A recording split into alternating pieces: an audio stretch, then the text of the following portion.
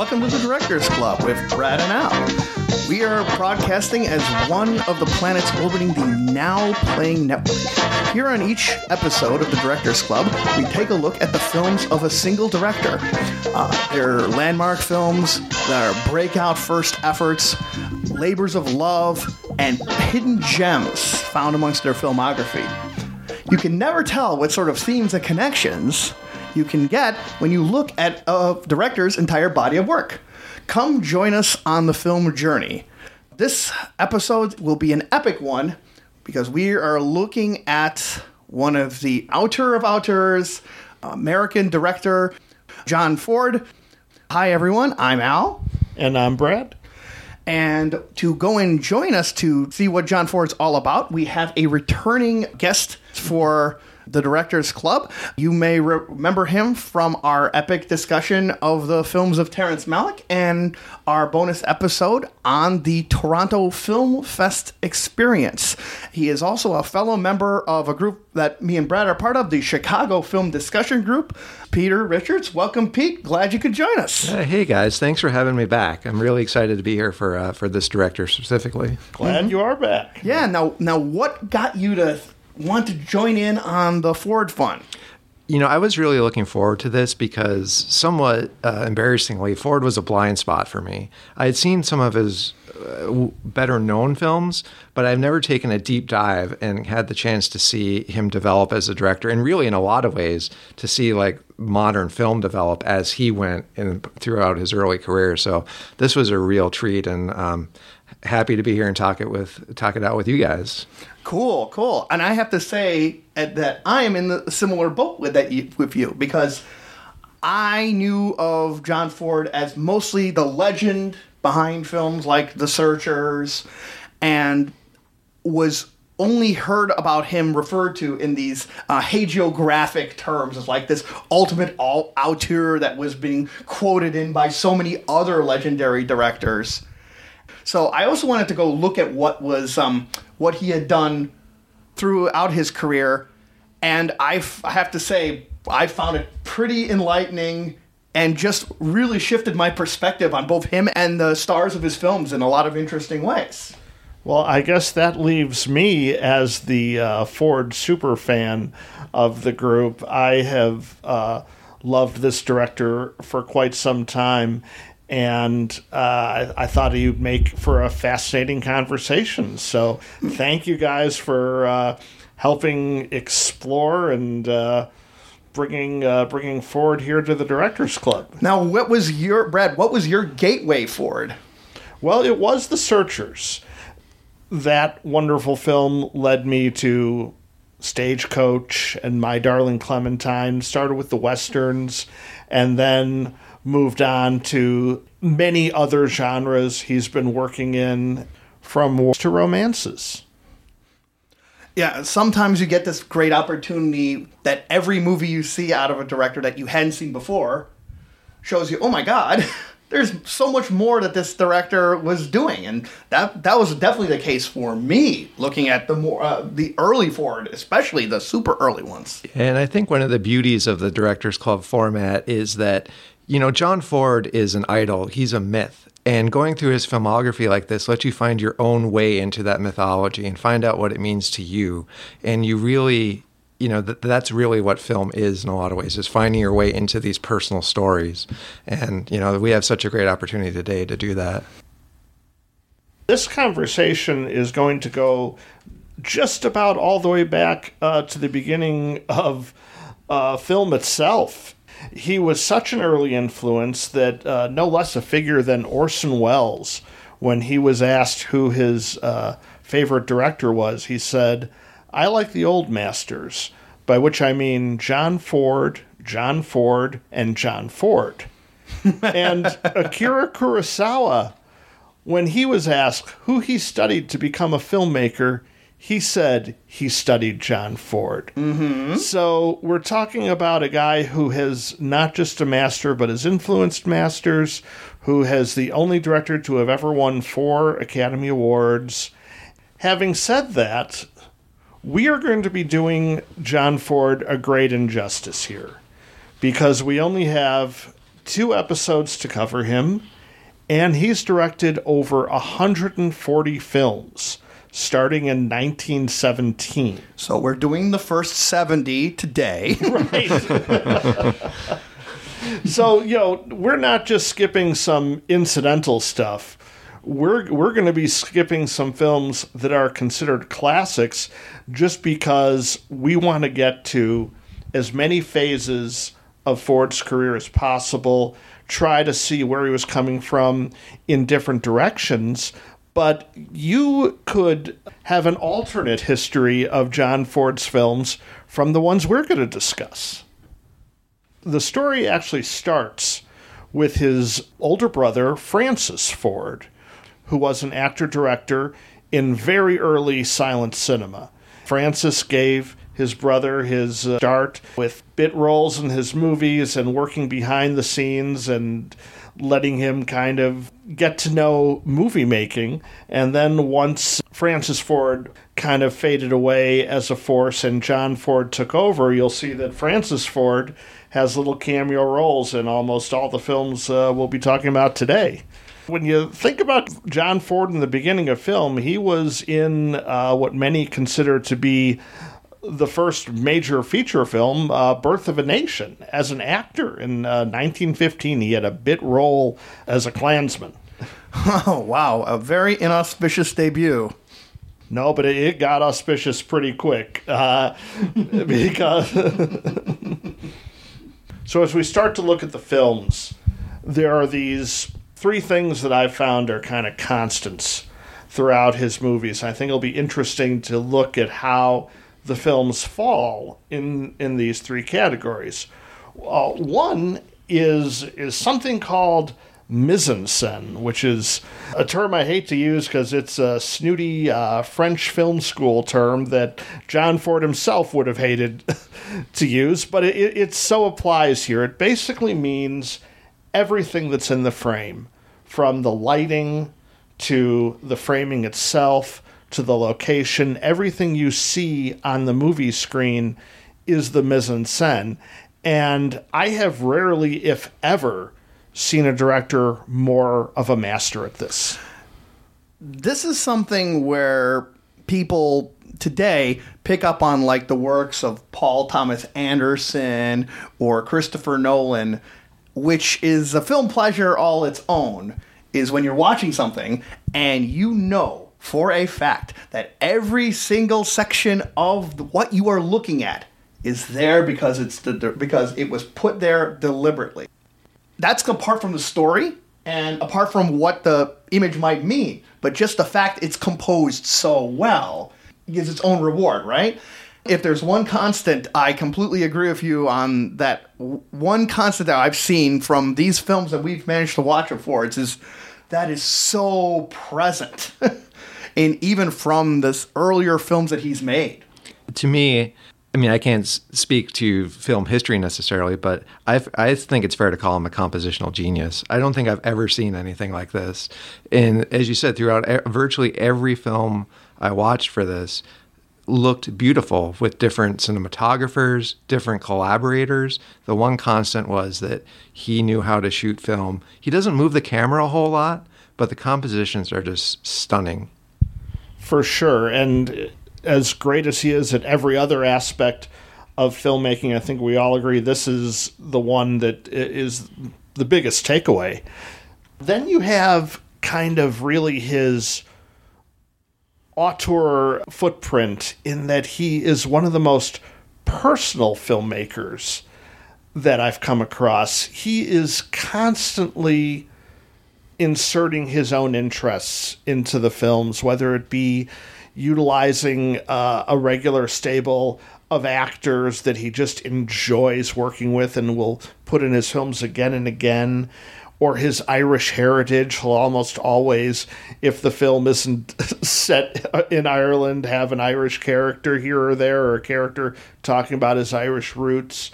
Family is a huge theme for John Ford, who famously had a very rocky marriage himself, but his families are so idealized, with mothers in particular being types of characters that Ford admires.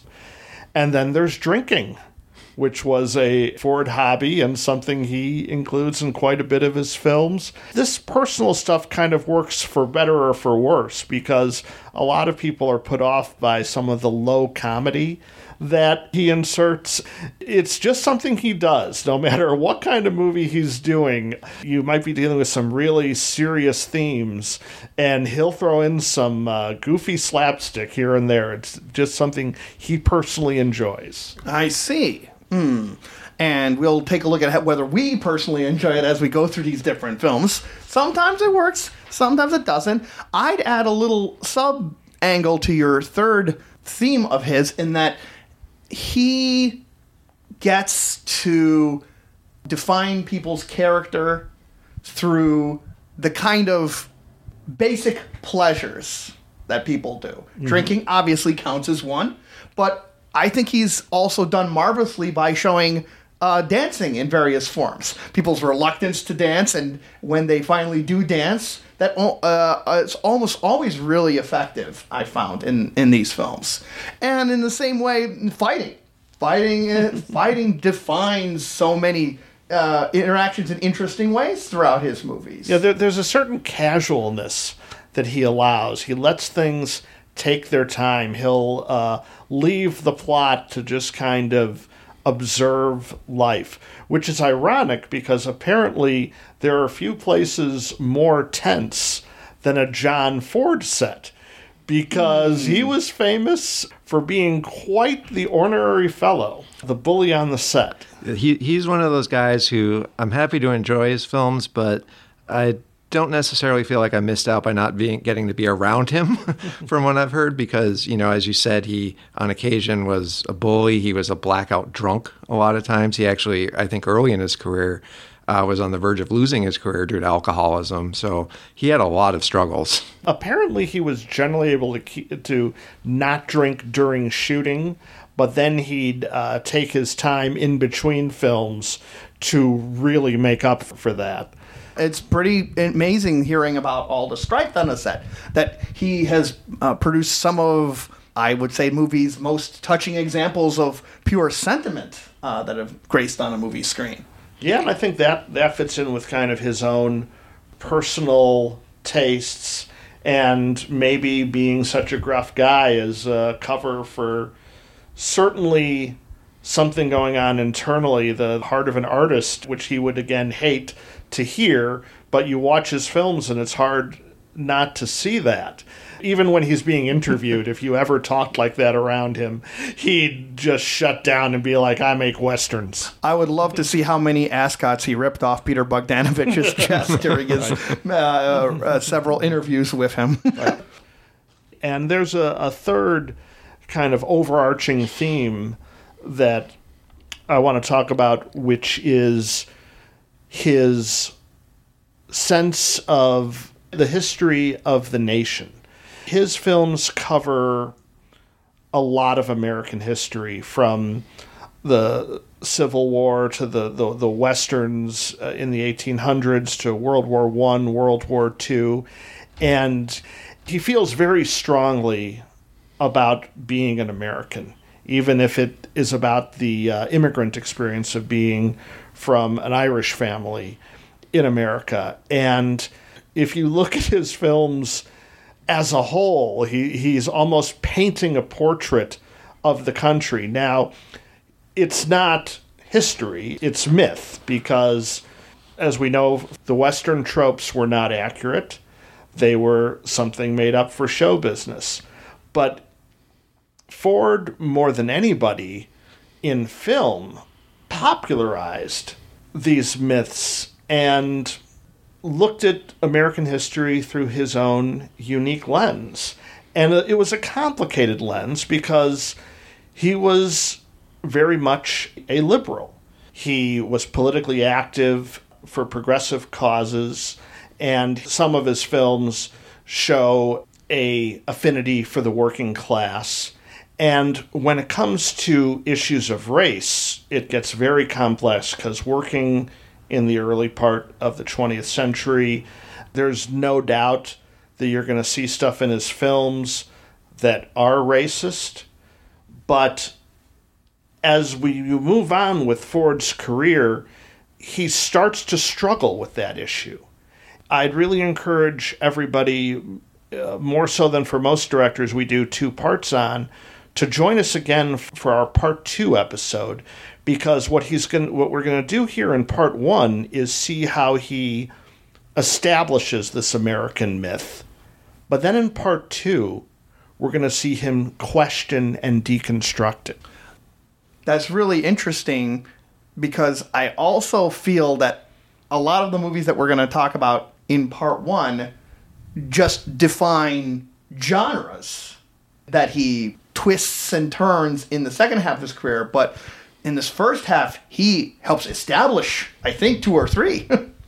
For sure. And we are going to start out, as I said, we're going to be doing some injustice by what we're skipping, but no more than with the films he made in the silent era. Many of those films have been lost to history, but he made a whole series of very early Westerns with a regular actor he worked with named Harry Carey, no relation. And one of those, if folks are interested, is an extra on the Stagecoach Blu-ray, which is called Bucking Broadway. So if you want to get a taste of what those were, it's one of the few surviving films of that time period. Right, but we're going to distill the silent period to one film, although I do want to mention a couple films that are very acclaimed that he did in that era. One called Three Bad Men, another called Four Sons. But we are going to talk about The Iron Horse. Train a ride, 16 coaches long. Train a ride, 16 coaches long. While that long black train got my baby and gone. 1924's The Iron Horse is Ford's epic about the vision and building of the Transcontinental Railroad as seen through the eyes of Davy, whose father was killed exploring potential train routes by a two-fingered white man posing as a Cheyenne Indian. Reunited with his childhood sweetheart, he hopes to rediscover that hidden path, though others have a greater interest in his failure. Well, one of the things that distinguishes this film is its scope. This was Fox's big effort to create a giant epic Western. Westerns were very popular in the silent era, but a lot of them were kind of done on the cheap. And this one pulled no punches. You've got all these scenes of these wonderful locomotives being built and speeding along, and you have Indian attacks and shootouts, the epic scenery of the West being allowed to come through fruition through the construction of these railroads. I don't know if this was the first movie to do it, but one of the particular enjoyments I got out of seeing this film is that it's both a Western in the standard sense of the Indian attacks and romances and so on, but it's also a great procedural of just one of the most marvelous engineering feats the country had experienced up to that point of how do you go and build a transcontinental railroad. And so much of this movie, which is about 2.5 hours in length, is so cool at showing all the different logistical things that were involved in getting this built. Just how people lay the tracks, how they would build an entire town around the general area where the railroad's being built. And then when that area, part of the railroad is done, Ford does a great job of just showing how everything disassembles and it becomes like a ghost town in a matter of moments. And all the taverns and brothels just all make an announcement. They're going to be moving down a couple miles down the pike for the next part of the railroad. This is a wealth of getting all these details. that I really enjoy. Yeah, the real treasure to me of this film is its visuals and the fact that it was shot on location, and those locations are stunning.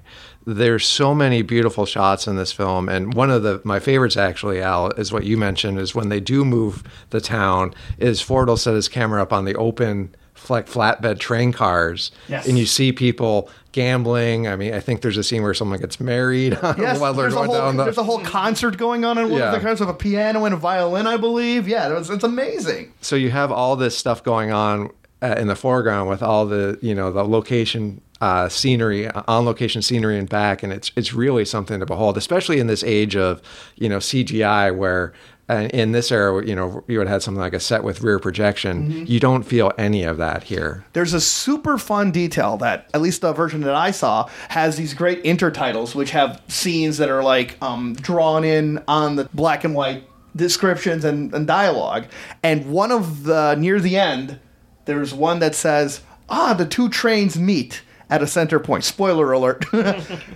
And it actually says in the bottom part, these are the actual trains that made that journey in real life. So I just love the idea that I finally saw a silent movie title with its own footnote. And what's funny about that footnote is those aren't the trains in reality. Like, totally made up. Like, it's just print the legend. Yeah, exactly. Yeah. Printed the intertitle legend. Yeah. Speaking of legends, this it starts out with Abraham Lincoln, who, of course, as one would expect, Ford has a great reverence for, but he's used as a character early on. They're in Springfield, Illinois, where Lincoln was from, and these two kids, a boy and a girl, are clearly like each other. One is going to grow up to be one of the people who explores railroad routes, and Lincoln himself kind of joins their hands together and blesses their union for when they grow up.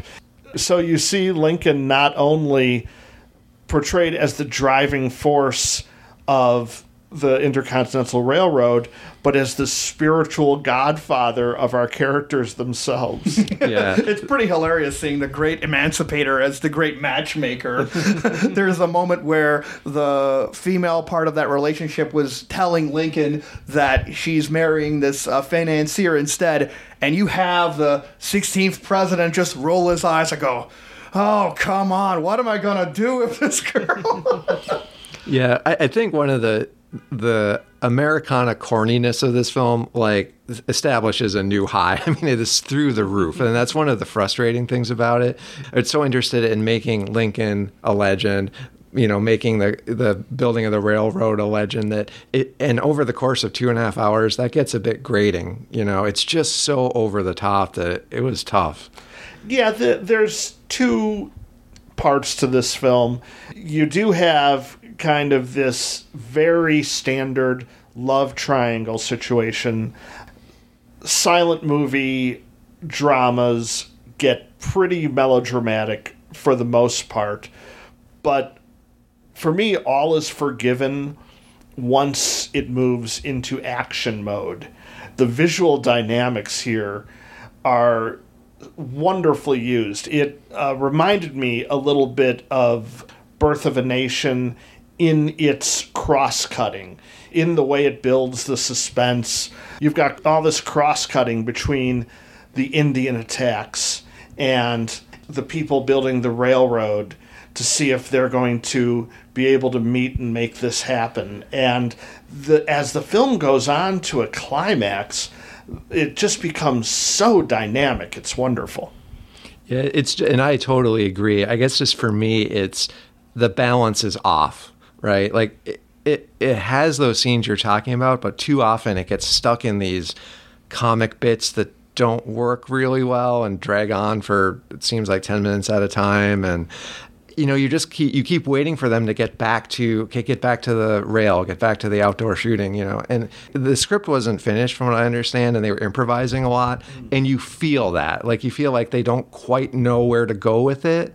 There's a lot of good in this movie. There's a lot to recommend, but You're gonna have to eat your vegetables along with the meal here. So you guys are saying you're not fans of that bearded saloon owner who points the shotgun and goes, "All right, we're turning this drinking place out to the judging place," and everyone sets up to have their impromptu trial. Not a fan of that. I am a fan of that, actually. I kind of dug it. I'm also a fan of the constant bickering between the Irish railroad workers and the Italian railroad workers. One of the, I think, from a modern eye, the intertitle cards managed to insult almost every ethnic group in the movie. With Italians, it's spelled out EYE. Right? Yeah, you can't hear the accents, so you have to see them written out. Yeah, Right. I mean, it is kind of jarring. I mean, it didn't offend me. It was just more funny in a relic of time capsule sort of way. I thought it was interesting that the villain infiltrates an Indian tribe, impersonates Indians as he's doing his villainy. At this point, and including in this movie, there's no humanization of Native Americans. We're not yet at that point in film. But I did think it was an interesting touch to note that the most vicious act that is allegedly perpetrated by the Indians is actually perpetrated by a white man. That's also very interesting in context to what I really enjoy about the last moment of the movie, which doesn't have any dialogue and is just an increasing sense of majesty at this American accomplishment of building the railroad. While this final spike is being driven, they're all exchanging and showing what's cool, what they found along the way, and our hero meets his old buddy on the other side, and they were literally started from both ends of the country to finally get this reunion, and it's a fun reflection of the upcoming marriage in the sense of two sides coming together, and I think ends very nicely on this scene of all these different people, all these different walks of life, and they're all facing the photograph that's being taken of this historic moment. The movie does take pains to show you all the different ethnic groups involved and everything they contributed. I guess the problem I have is the next step it takes when it wants to pat itself on the back as a country for having that. It wants to congratulate itself without acknowledging all the ugliness that came along with that and would go along with that. This is a populist blockbuster sort of film, and it's that may be asking too much for it, but it's just the volume was turned up so high on that I couldn't get past it. I think you're actually on one of the things floating in through Ford's work is, as Brad said, and as Ford said in his film, when you print the legend, how much dedication do you have to the authentic facts versus buying into the sentiment and inspiring people that way? Well, if we're looking for something a little more understated, we're going to get that as we move forward to our next movie. This is a hidden gem called Pilgrimage. Your hair clipped and distant, your luck, two-headed cow.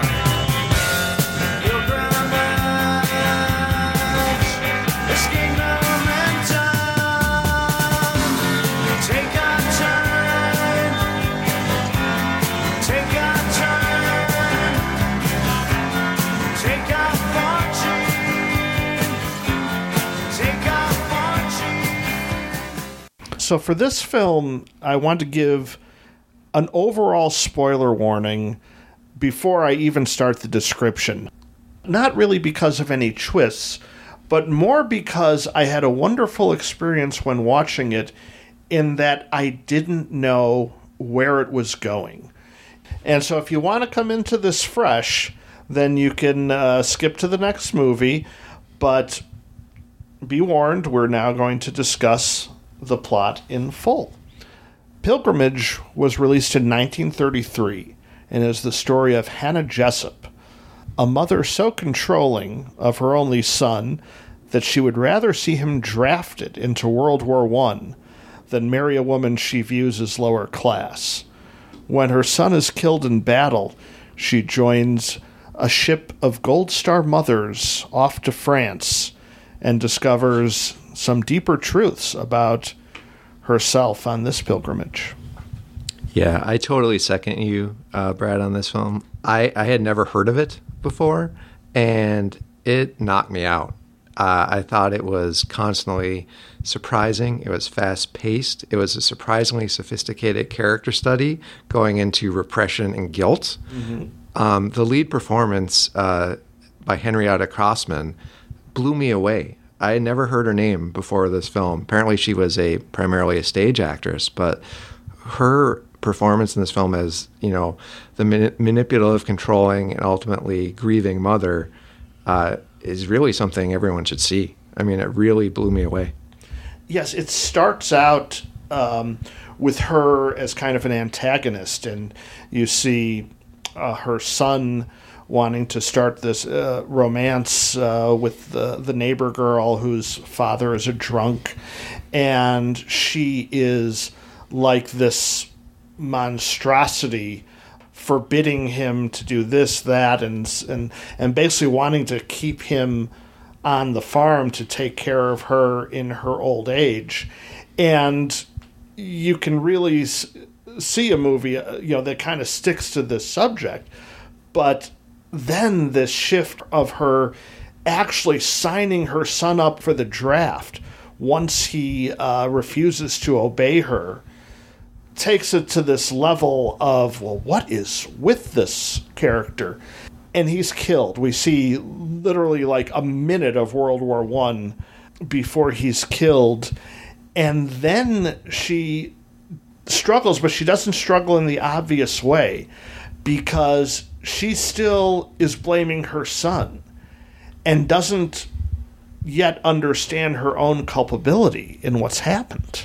Yeah, and her pilgrimage is not only the physical one across the ocean to see her son's gravesite where he's been buried, but it's her emotional one of coming to terms with that and learning to love the people around her and give of herself without being controlling, and going through all those stages of grief and finally coming out a better person on the other side. And you see that all in Crossman's performance.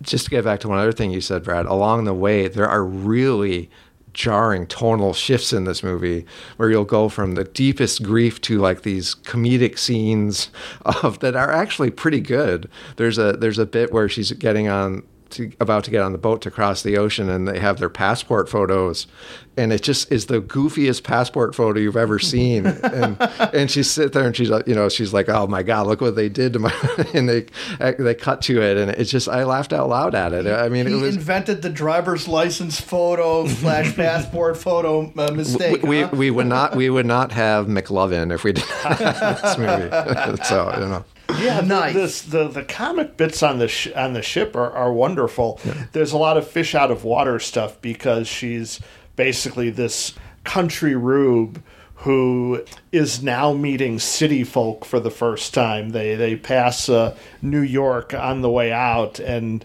she's kind of looks at it. I'm not impressed. Yeah, but you have all these Gold Star mothers. Everyone has lost somebody, but their grief is a different kind of grief because they don't have this extra layer of culpability. And then in another shift, when they arrive in France, she meets this other couple. First, she meets the guy part of the couple who is looking over a bridge as if he's George Bailey in A Wonderful Life, and she's thinking he might jump.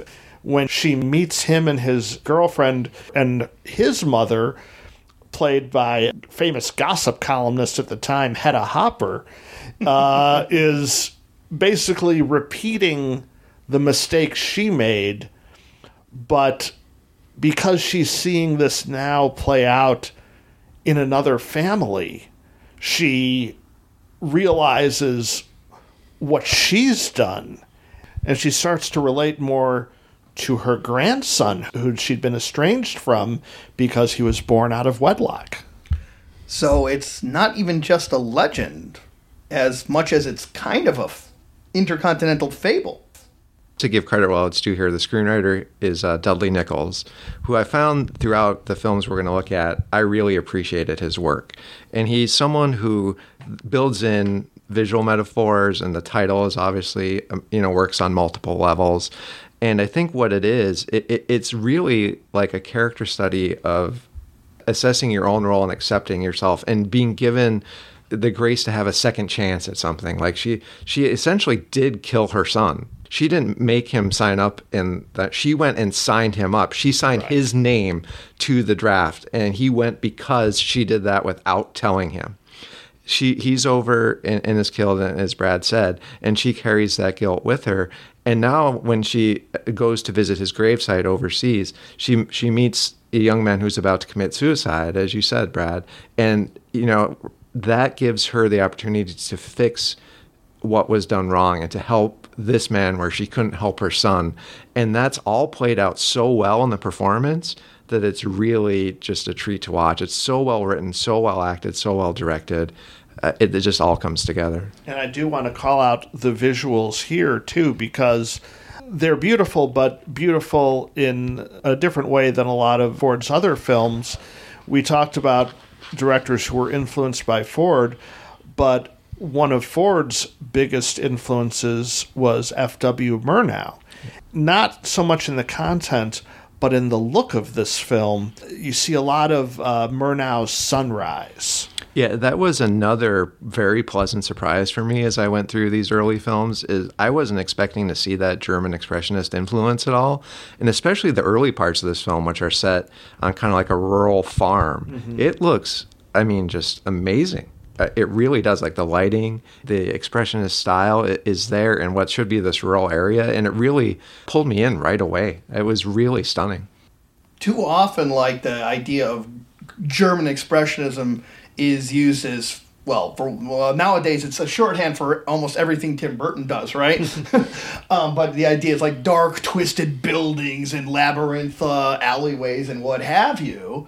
And so, it's pretty fascinating to see it applied to wide open spaces, to really bright spaces, and to Western locations. But that's kind of one of the things I really, really had enjoyed and picked up on Ford, even from the very beginning, was that this is a guy who actually uses emotions and people's perspectives through the very landscape itself. No one's, I think, has used such a bigger canvas to go and put people in a certain state of mind, I think, than John Ford. And it's used in the early part of the film to great effect because it lets you know just how off this relationship is in certain ways and kind of the horrific aspects of it. Mm-hmm. That it's really not there just to be pretty or for show. It actually does contribute to kind of the way you feel about the relationship and feel about the characters.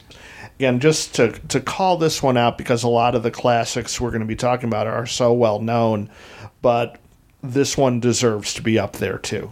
Yeah, and it definitely underscores one of the themes you mentioned earlier, Brad, too, of family and destruction of family and holding family, trying to hold family together. That's basically what this story is, and just beautifully done. But now that we've talked about women, I think we're going to head into an all-male film. Right, and one where the environment can't be more scant or so express the desolation of the characters and their situation. In 1934's The Lost Patrol. I got that sand in my collar, got that sand in my hair, got it in my pockets, got it everywhere. I got sand in my shirt, got it in my shoe, got them low down, dry desert. Yes, I do.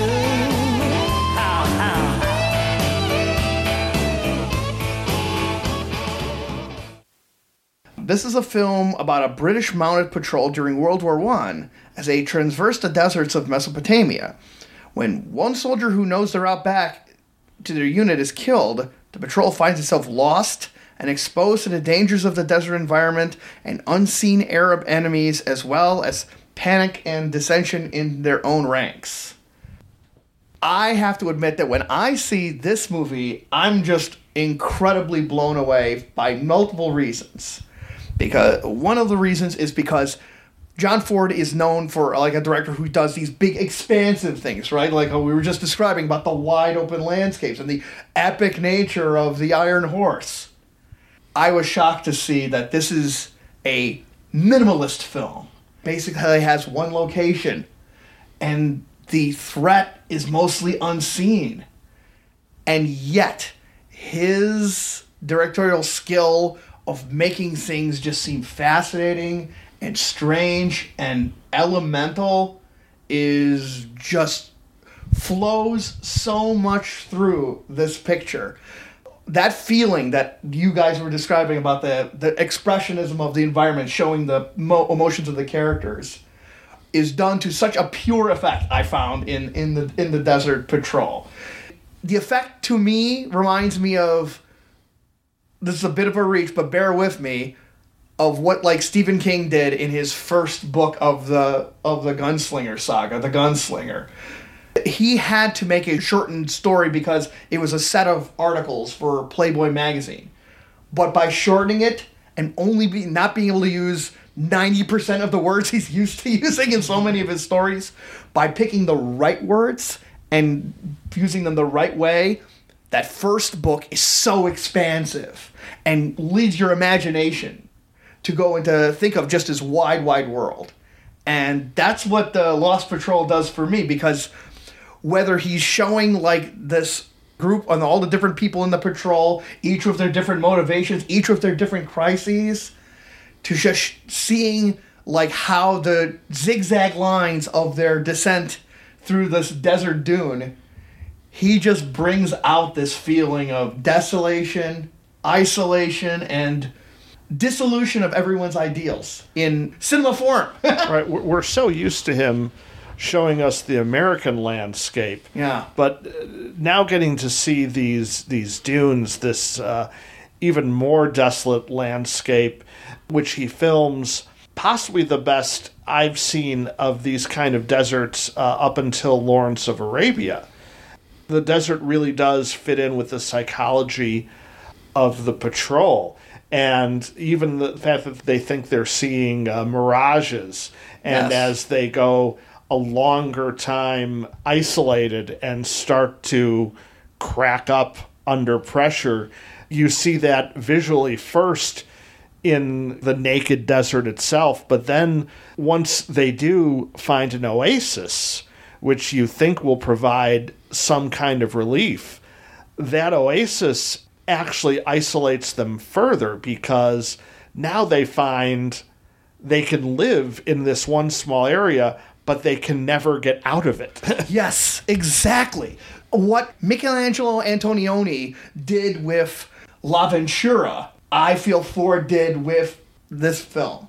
Just showing this kind of existential despair in the face of all sorts of different ways of thinking of like escaping. And it also has that kind of Buñuel sense of people in an environment which looks tantalizing and Edenic, but they can never, ever leave. Yeah, it's very interesting because this is very much like it was based on a play, and it has one location primarily, and there's not really anything done to open it up. So for a majority of the film, you're here in this one place with this group of people, and it's primarily about how do they relate to each other, and where does meaning come between these men who are in this horrible situation. Mm-hmm. Just to be clear, like they're a patrol in Mesopotamia during World War I.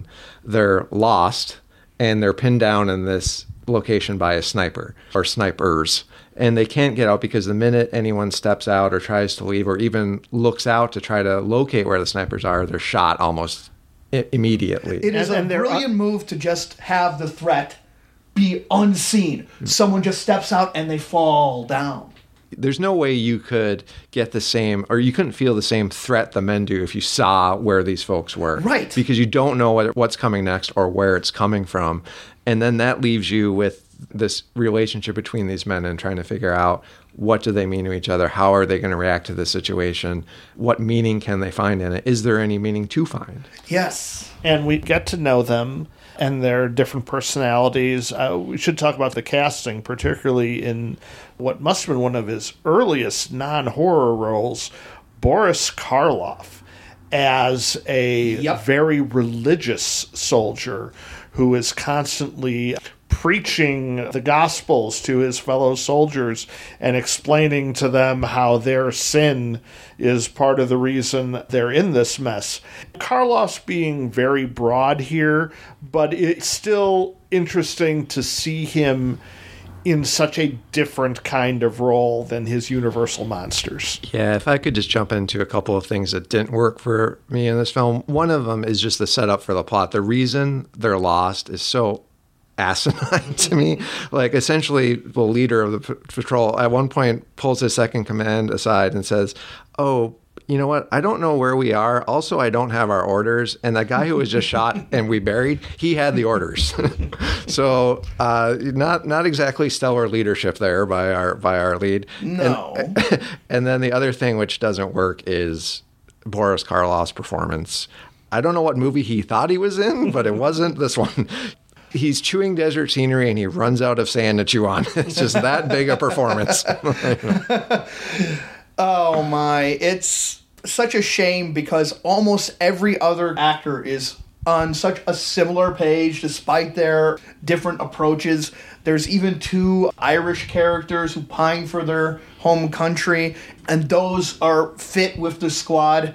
And then whenever they cut to Karloff, you get a performance that I would only describe as, what if the mummy joined the army? How would he behave? And he found religion. Every movement of his is comes across as he's auditioning for being Count Chocula. Well, he is auditioning, and it doesn't really work out because he may have bit off more than he can chew, desert or otherwise, but he does seem to want to break out of the typecasting that he would have been in at this time. But unfortunately for him, right after this, and probably because he didn't really acquit himself well here, he is back to his standard horror role. And it's a real shame because I think you nailed it, Brad. I think his aim in this performance is to benefit Boris Karloff's career, not the film necessarily. And it's a shame because the way this film addresses and considers religion is very interesting. In my mind, it almost set out to disprove that there are no atheists in foxholes because there are atheists in this foxhole. And it's very interesting about how some characters get all the meaning from religion to live on and some others can't even consider it. It doesn't mean anything. Yeah, there's a really, really wonderful speech by Reginald Denny playing George Brown. And it is simultaneously a precursor to Kevin Costner's What Do You Believe in Bull Durham, and a refutation of this kind of fundamentalist belief in religion that Karloff's character is touting. And it's just amazing to behold. It's a great speech in and of itself, but in that context, it's really bracing to see in this kind of world that they find themselves trapped in. What approach do you do? And I mean, it's just amazing how in different ways they fall short. And for me, the incredible inadequacy of the captain of the would-be leader becomes an asset because by the end of the movie, there's somebody who is clearly looking up to him and looking for him for guidance.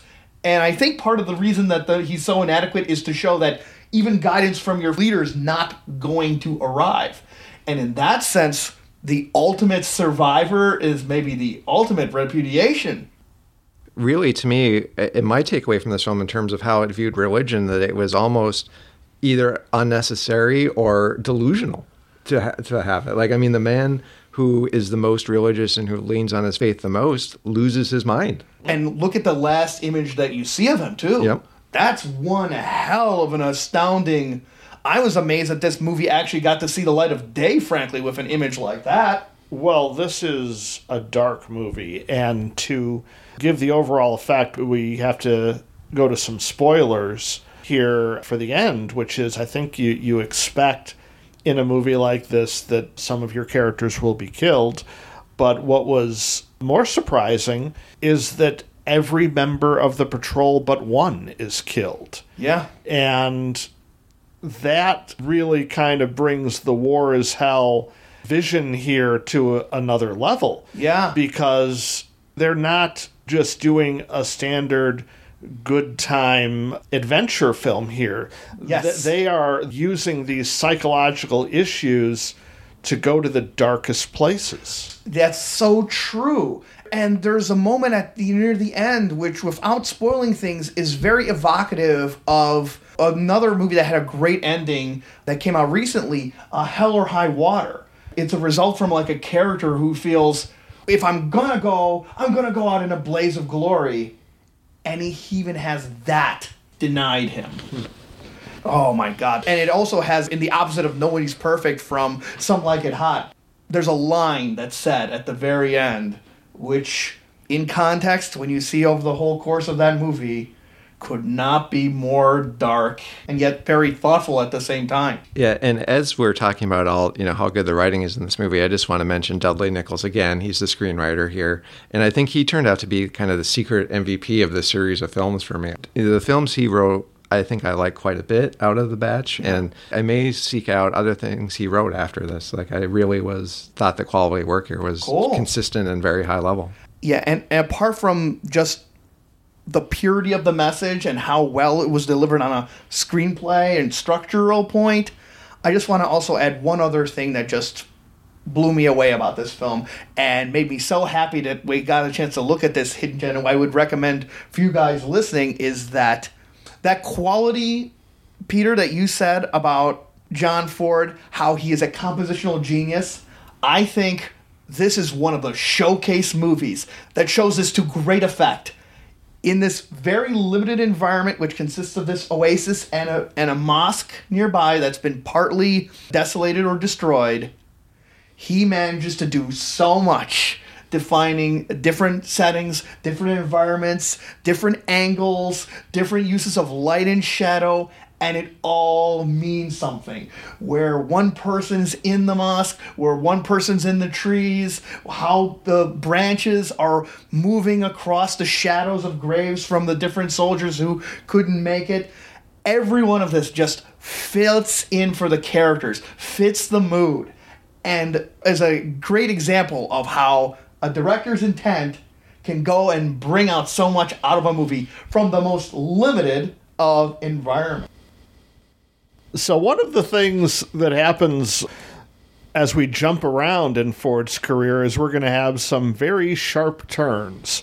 And this is one of them, because you can't find a more different film from the last one than that same year's Judge Priest, which is one of 3 Ford vehicles that was starring Will Rogers.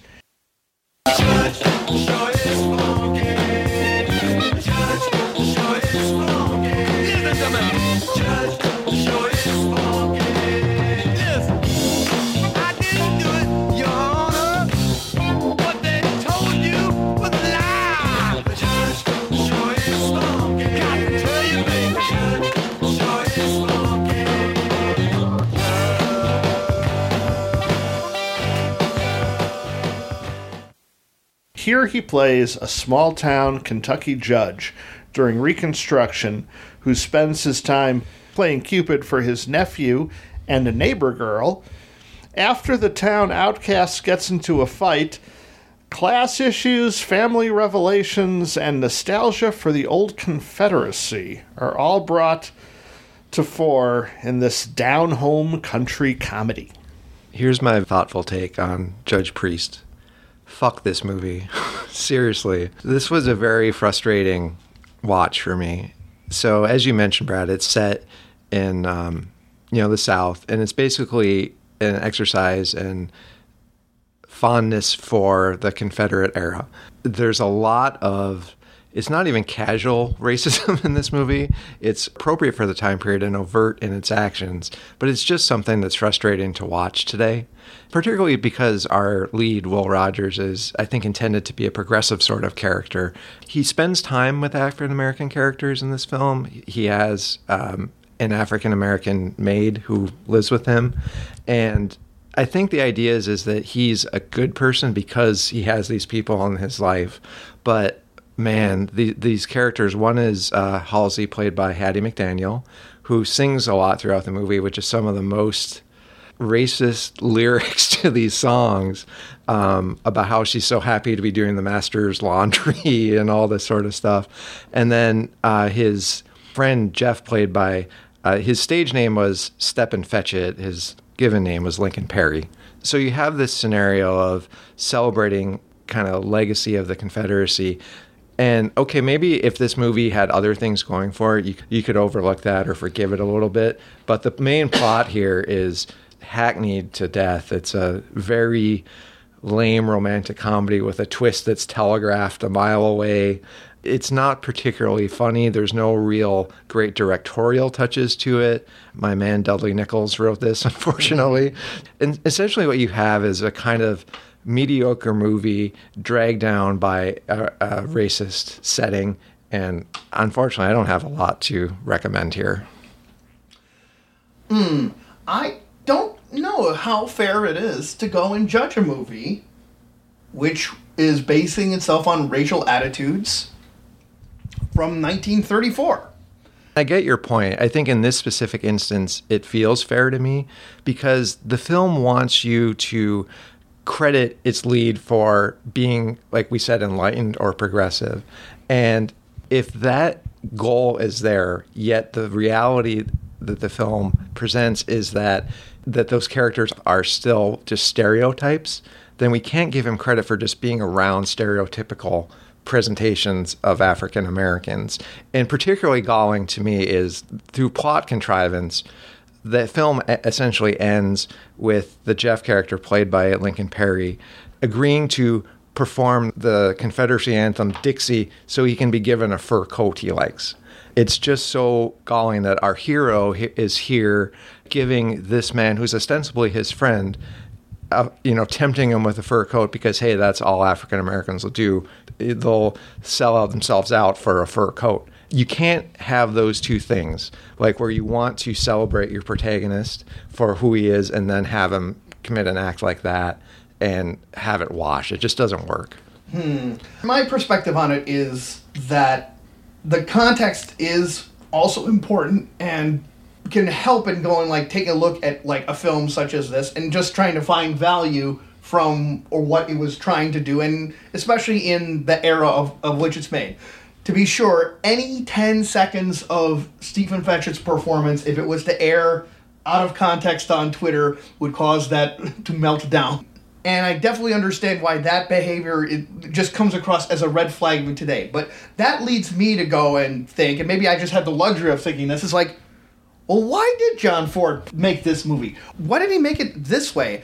I mean, he's certainly aware that the South lost the war between the states. And the fact that he has the African-American person do Dixie is so perverse.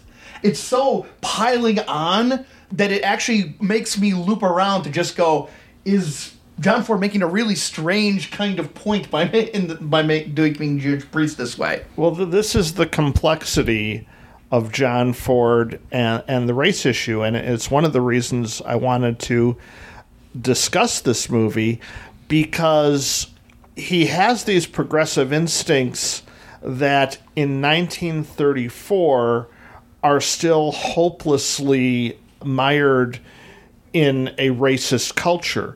The other interesting thing about this, as far as how it deals with the race issue, is that this movie was remade in the 50s as what I think is one of Ford's best films and most complex views of Reconstruction, the Confederacy, and race issues, a film called The Sun Shines Bright, which we will talk about in part 2. And when we do, I think it'll be interesting to contrast its more complicated view of this to the simple way it's treated in this project.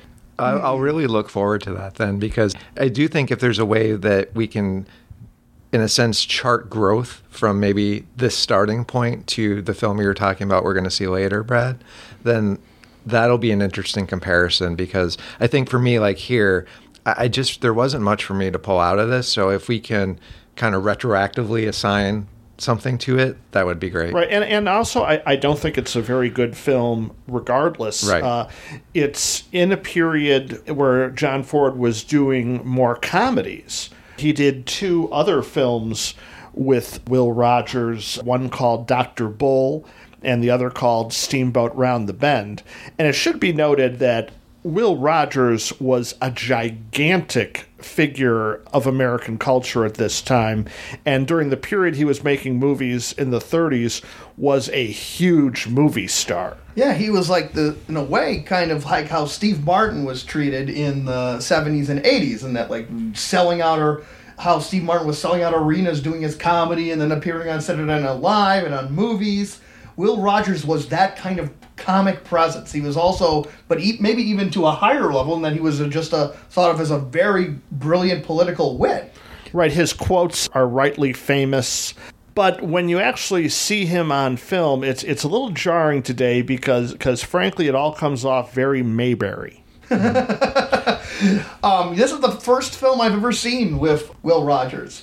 It might be the last film I ever see with Will Rogers, because he comes across to me as a bit of a cross between Jerry Van Dyke trying to imitate Robin Williams, with a little bit of W.C. Fields rolling in. He's just, so much of his witticisms are just he muttered under his breath, and he kind of mumbles his way through this and that. Like there's one point where he comes into a barber shop and he espies a guy in the barbershop chair who has a really long beard, and he just says, "Oh, I haven't been here a while, have you?" That kind of humor kind of pervades. And there's some jokes that hit, like the guy in the court who's constantly spitting his tobacco at inopportune moments. Well, sure. Yeah. Like I was speaking of like Will Rogers as a comic. Oh, as him himself. Yes, yeah. Prospectively, I don't. If to see him mumble his way through like interactions by trying to set up his neighbor, or how he handles the trial, or how he interacts with the Stephen Fetchit's character, you would never know. I don't see how you would ever know about the legendary comedy and wit that this guy has been put on display. Now, that guy spitting, on the other hand, he may be the highlight of the movie because it's a continuing motif, and he does some really fun bits where he keeps impressing more and more of the courtroom with his spit ability, including one moment where he just waves his arm to go, "See, made it curve just so," to get around this guy. Precursor to the magic loogie, I guess, of Seinfeld fame. Yeah. But I guess I'll say, just to say something good about this film, I think Will Rogers is good in addition to the humor you mentioned. He has a nice kind of melancholy understatedness to him, and like a weary wisdom that I thought he conveyed very well. So he does kind of play both sides of that coin pretty well. It's just in service of a really lame story. And just to show kind of what a weird period in John Ford's career we're in, this is also around the time he actually helmed a Shirley Temple vehicle called Wee Willie Winky. How racist was that one? Haven't seen it, can't tell you. But we move on to now a film that he's far more well known for. And yet manages to be something that flies a little under the radar for people who only know from John Ford from his classics. I know I had not heard until this podcast of his 1935 film, The Informer. God loves a drunk, although he's a clown. Oh, you can't help but laugh as he gags and falls down. But it don't give a cuss for what people think of. He screams at his demons alone in the darkness. He's staying alive for just one more pint bottle. Won't you throw him a few pennies, friend? This stars Ford regular Victor McLaglen as Jippo Nolan, a Dublin IRA soldier so desperate for a £20 reward that he turns in his good friend to the police. As IRA operatives search for this informer, Jippo struggles to keep his secret, while the temptations of alcohol and the Dublin nightlife surround him. Well, Victor McLaglen won an Oscar for this role, and how you feel about this movie may depend upon how you react to his performance, because it raised in my mind two questions. One is, can a protagonist be too stupid to root for? And two, is this possibly the drunkest anyone has ever been on film? I know you guys are down on him, and I'm going to be over here polishing his Oscar for him, I think, because I really enjoyed his performance. I'm surprised he didn't drink his Oscar. Yeah, I think he's pouring champagne over it into, down the champagne waterfall as we... Yep. But no, I thought, it's undeniably big and undeniably drunk, but so emotionally impactful that, it really registered with me. And impactful, because there's a lot of big fight scenes about showing his superheroic invulnerability. Well, yes, he's a big, tough man, drunk or sober. But there is emotional resonance here. I think, in the end, it's a very good film, but McLaglen takes a lot of getting used to. But you still can't help but feel for the guy a little, even though he's done this awful thing of turning in his friend, because there is somewhat of an innocence there. He thinks he has a plan, but he can't really get to that next level of following up on this plan. So the minute he has any money, he's taken advantage of by every street urchin, by every partier in the low life of Dublin, as he's taken from bar to bar and finds that the money he's going to use for him and his girl to get to America is very quickly being depleted. All the while we're watching the other side of things, which is the IRA itself hunting for this guy who they view as quite the threat. He's already in hot water with his superiors because he wouldn't kill a man on order before the events of the film started. So you have this combination of McLaglen's gigantic drunk fest along with a very tense manhunt. And to me, I think what really registered for me, when we talked about Pilgrimage earlier, we talked about how it was about repressed guilt in a lot of ways. And I think here what registers with me is that this big showboaty performance is ultimately a mask for the guilt he's carrying for having betrayed his friend. And every drink he has is just still trying to quiet that voice inside him that tells him or reminds him, this is what you did. You sold your friend out for yourself. And that's blood money, essentially, that he's walking around with.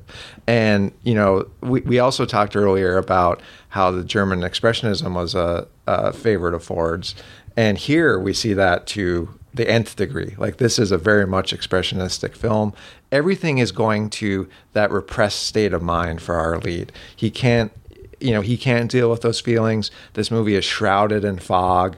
He's essentially a simple man who's forced to reckon with a very complex decision, and he can't do it. It's a cruel world for a simple man who can't make his way in it, and I found it truly moving, and that is expressed visually here as well. It brought to my mind two films, one that came before it and one came after it. I think there were echoes of M, the great Fritz Lang German film, and also later on Odd Man Out, about an IRA soldier on the run. And for anything else you might have to say about this, it's a visually stunning work. It looks like the noiriest of noir films. Yeah, and my man Dudley Nichols wrote the script again. Back. He's back. He won the Oscar for his screenplay. So we have 3 Oscar awards here: Best Director for Ford, Best Actor for McLaglen, and Best Screenplay for Nichols. And I really think that tells you kind of how this film is working on all the levels I mentioned, that the script gets at that repressed guilt, the visuals that Ford gives you get to that, and the performance, whether or not you like it, there's a lot there for the performance. This is the Irish Medea movie, okay? We have one of the stupidest people ever put on screen doing moronically idiotic things, and the absolute only way this guy hasn't choked on his own tongue is because the other people are just as dumb as he is. There is a scene in M where this guy is being called to judgment by a shadowy underworld, but this is M as if everyone was brain dead, because he is obviously guilty, and every single moment of that would-be trial shows how he's completely guilty, and the person that he put as the patsy is the most proper person of all time, and it complete cuts to this guy doing everything but eating his own scarf because he's so racked with fear about being found out that it just is mind-blowing to me to go and look at this guy and take anything he does seriously, because he is so damned guilty. From the first 10 minutes, everybody with a functioning set of eyeballs can see that this guy did it. And so every moment from that other point is just puts me in a movie place where I just go, why am I watching this crap? Well, I guess to me, like, and I don't, I mean, I think what I hear you're saying is that from a procedural perspective, it's unrealistic. But to Thank me, you for understating that. Well, yeah, but I mean, to me, I think you said that it's obvious he's guilty from the moment, and I agree. This movie is about guilt. Everything is an extension of how he sees it, his personality, and what he's feeling. And the fact that the other characters don't necessarily relate to him in a particularly realistic way didn't really bother me, because I don't think that's what the movie is about, his state of mind and his state of emotion. And the fact that they don't treat him in a realistic way, there's not really much in this movie that is realistic. It's an emotional honesty that I appreciated. Okay, see, I can't get past the fact that, like, if this guy is in fact guilty, yet every time he meets the head of the local IRA organization, he's nothing but, oh, hey, we're friends, we're buddies, we're back in the fold, and nowhere is there a single, like, neuron acting like, oh, wait, maybe I'll be found out. No, basically every sort of behavior of his, like, fellow IRA guy, who's not only is on to him from the very beginning, but is very clear that he doesn't like him even if he thought he was innocent, and yet he treats him as a pal. You know what the funny thing is, Pete? Is that, like, the framework which I'm approaching the movie on this way was just ridiculous. I was laughing my head off at the situation that this moron goes in, and without being caught. However, the thing is if you literally push things a little farther, there's a kind of an interesting framework where I do think it works a little better, which is that he is stupid, unthinking, unknowing to an animal level.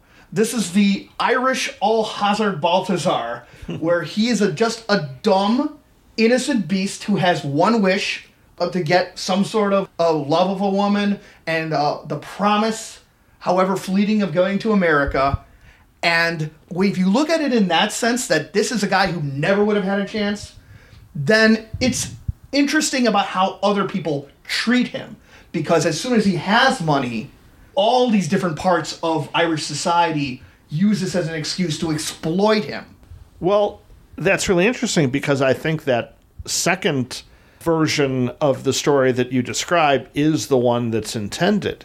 I think that's exactly where Ford is going with this. And I also agree it's rough to stay on board when the guy is wandering around screaming his own name at the top of his lungs, and people are calling him King Jippo, and he's acting in all manner of insane ways. But I do think that where it does work is in that commentary on how he is being taken advantage of, in how he is very much helpless in this situation. Because the IRA guys, pretty much do suspect him. I mean, they want to give him every benefit of the doubt because they've known him forever. And not only up until they had the situation where he wouldn't kill the prisoner, up until that point, they were probably friends and were drinking along with him. But knowing what would have to be done if he is the informer, I didn't find it so unrealistic how they didn't want to jump right to the conclusion. Well, and I think also the fact that they keep him in the fold is a way to keep an eye on him too, right? Like they want him to come to this particular meeting where he thinks he's getting his job back. Mm-hmm. And a particularly nice note of the film, I think, is that the reason he is out of the organization to start with is that he refused to kill someone. So you're already starting off with someone who, it's not just innocence, it's more someone who's incapable of living in this world that he's forced into. The reality of the situation between the IRA and the British occupation, he's not capable of living in that reality. And the fact that that decision to not hurt someone is what put him in this in the first place and led him to betray his friend, that's a very complex equation for someone as simple as he is to deal with. And that's how this movie hit me. I think that's why this movie hit me so hard. The fact that the IRA eventually does find him guilty. There's a great scene where his girlfriend begs for his life, and the head of the IRA weighs all these things about her trying to act on his behalf, and he considers them, and he knows what it's going to mean to sentence this man to death. But he thinks about that complexity I just talked about, and then what's, in his view, duty requires to sentence him to death, and he sentences him. That's a really complex thing to be put on film, and I thought it was really well done. The way you describe that brings to mind another work of Mice and Men, and it's almost like he's this Lenny wandering around with no George in sight. Mm-hmm. Yeah, well, any potential Georges, most unfortunately in this little gremlin guy who leads him to this kind of casino brothel environment and then persists in the story, whereas only a guy like Jippo could follow this corrupt midget character. Because there's absolutely nothing appealing about him, and it's so obvious that he literally turns against him the moment Jippo doesn't have any money, and then when Jippo shows that he does have money, he turns on him on a dime and suddenly loves him and calls him King Jippo again. All completely obliviously represented on Jippo's part. No, but here's the thing. I guess I would read that sort of differently. To me, like, that character is a representation of this kind of brutal society sniffing out someone's weakness and exploiting it. And I think on some level, Jippo wouldn't be able to articulate his guilt, but he feels it. And this movie is all about that feeling. And it's obvious to other people around him who, in this film, the filmmakers see as basically if you show weakness, you're going to be exploited. And that's kind of how this film plays out to me. And this simple, weak man who can't articulate his own guilt being exploited for that guilt. Oh, man. Okay. I mean, I struggle to see that in so many scenes in the movie. When he is getting drunk, when he's fighting people, when he's going downstairs and laughing up a storm at like how he's going to be back in the fold, there is not a scintilla of guilt in his performance or in his presentation. He is having a grand old time. He is having the time of his life. I don't see it. I don't see this guilt that he has. The only guilt that I see from it is from what you described, Peter, and in terms of the environment. That feeling was just so ironically informed by the visuals with so often like lights are scattered in and just cast like the perfect spotlight of interrogation on him. And the one moment where I think he starts to feel guilt, he literally uses his back to escape, but you have the shafts of light are just coming in out of this broken part of the roof in a way that finally maybe the lid is coming off his guilt. There I see maybe those feelings, Pete, that you saw through his character and the performance. Like there I see it from the visuals. Yeah, I mean, I guess, you know, I think this is really interesting because I don't think it's possible. I think we see this film entirely differently. We're different ends of the spectrum. But to me, and I could see why, look, this film is a lot. it's just a lot of everything. It's a lot of performance. It's a lot of expressionistic visuals. And if you get pushed off by it, I could see where you have that reaction. I got sucked in by it. I think this is now the second film where we've had a great exploration of repressed guilt. Pilgrimage and this, and I loved both of them. So, I'm sorry. I just want to jump in to say this is also a very interesting film, though, in the use of like special effects, because some of the things where he's like when he's pining for the ocean voyage. It's done in a really great perspective where you see the liner in the bottom half and his face in the top half. And when he thinks back to his friend, the wanted poster that he rips down just keeps showing itself that's kind of more of a mirage of his guilt. That's what you're saying. The ghost poster is everywhere. Yeah. All right. Well, let's see if moving forward to 1939 can make things a little less controversial, because we are heading towards what might be his most acclaimed film of this era. Stagecoach was John Ford's return to the Western.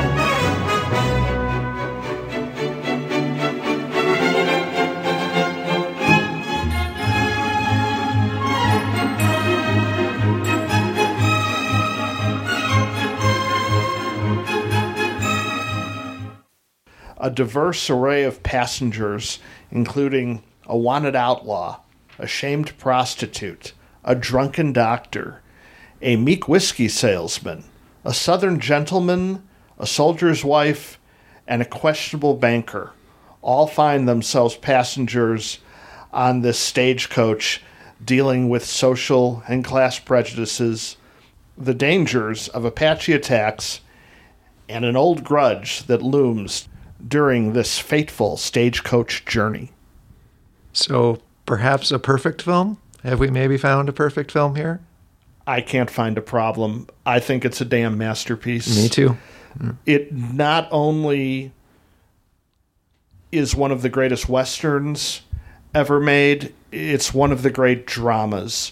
I listed these various types, and they're all completely humanized.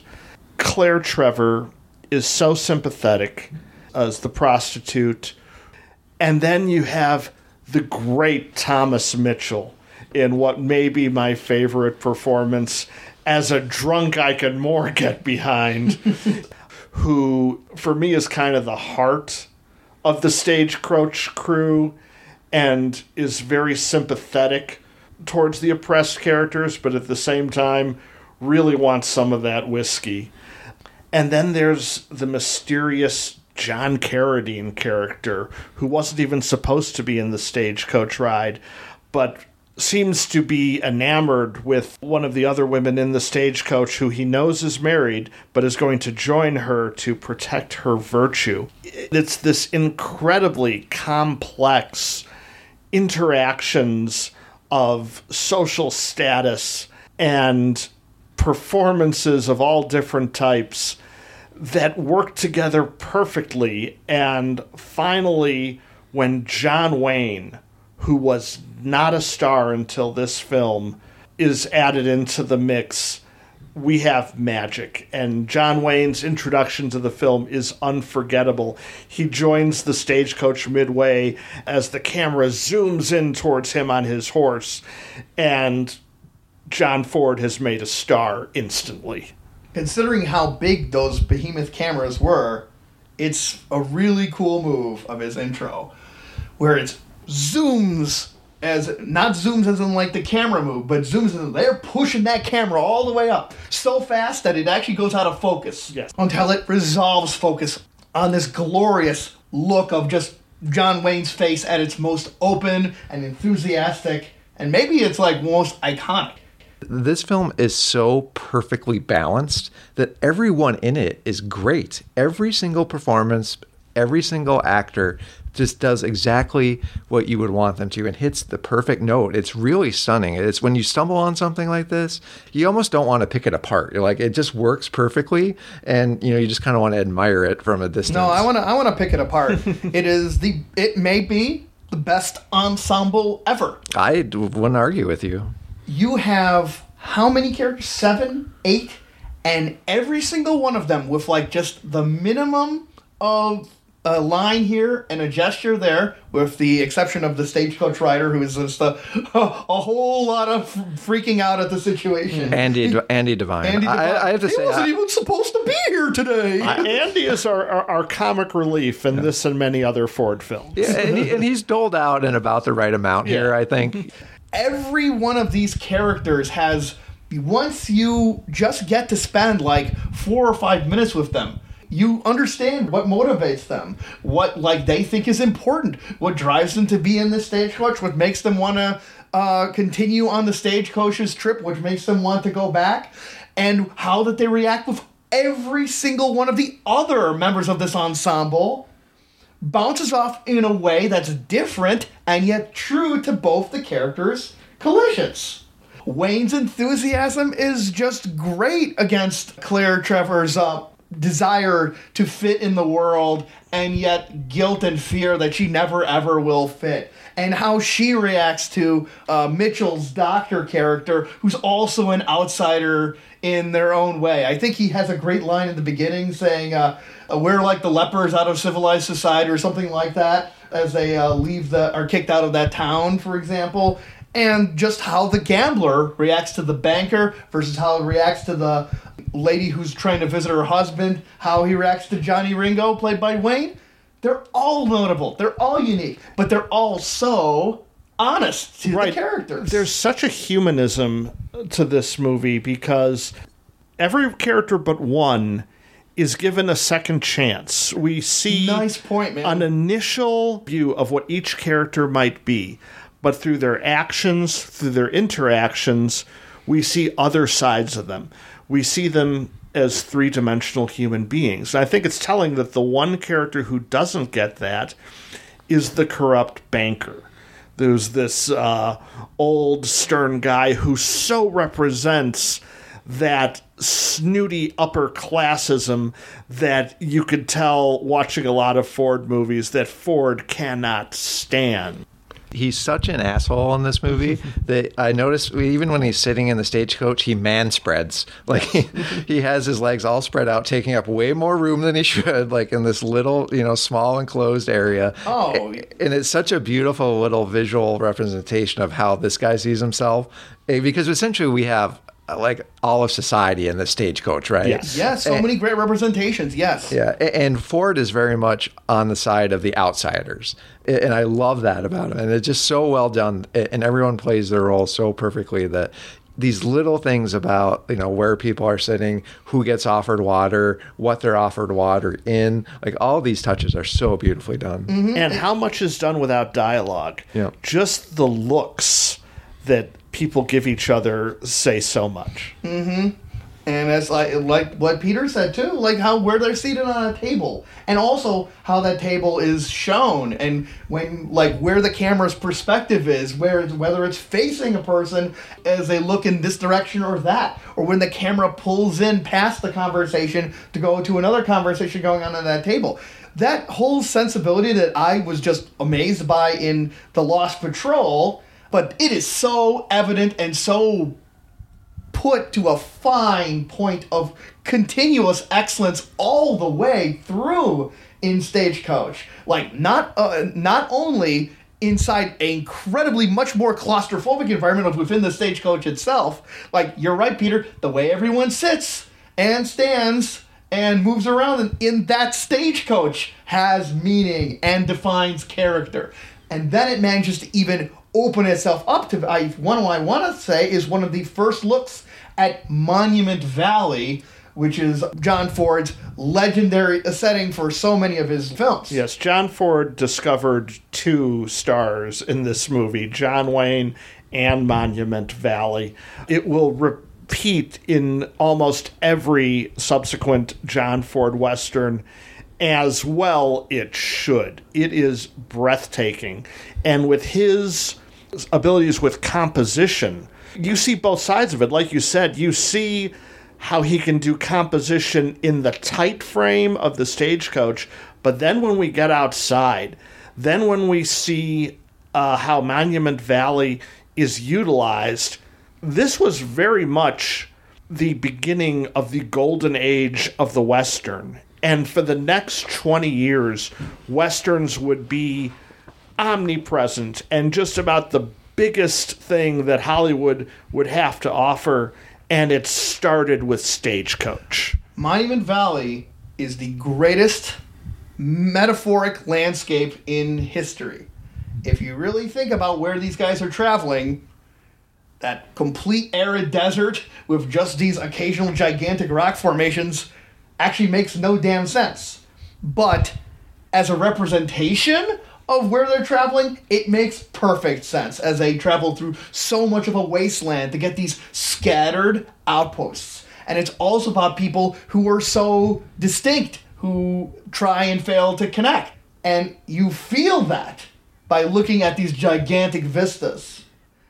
Almost as much as when you do when the characters are speaking and interacting with each other. Right. And then you have some of the most exciting action sequences put to film up to this point. In fact, one of those sequences was just about copied shot for shot in Raiders of the Lost Ark, when one of the Indians chasing the Stagecoach finds himself on a horse and is shot and basically maneuvers his way under both the horses and the Stagecoach. This is some of the most amazing stunt work you've ever seen. And when it gets into action mode with the chases, and Wayne really shines here and shows why he's going to become one of the biggest stars of the period, it's breathtaking.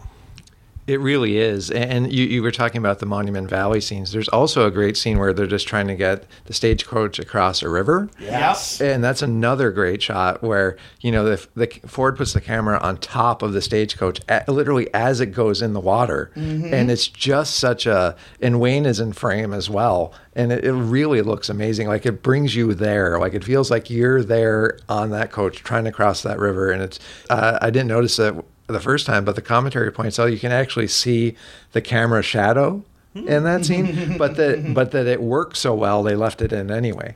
So like it's kind of neat that that the emotional impact was what judged most worthy, even if there's like a technical flaw in the scene. Yeah, this is one of those movies that just makes you drunk on movies. Yeah. It's like every shot is so lovingly composed. And every scene is leading somewhere. Yes.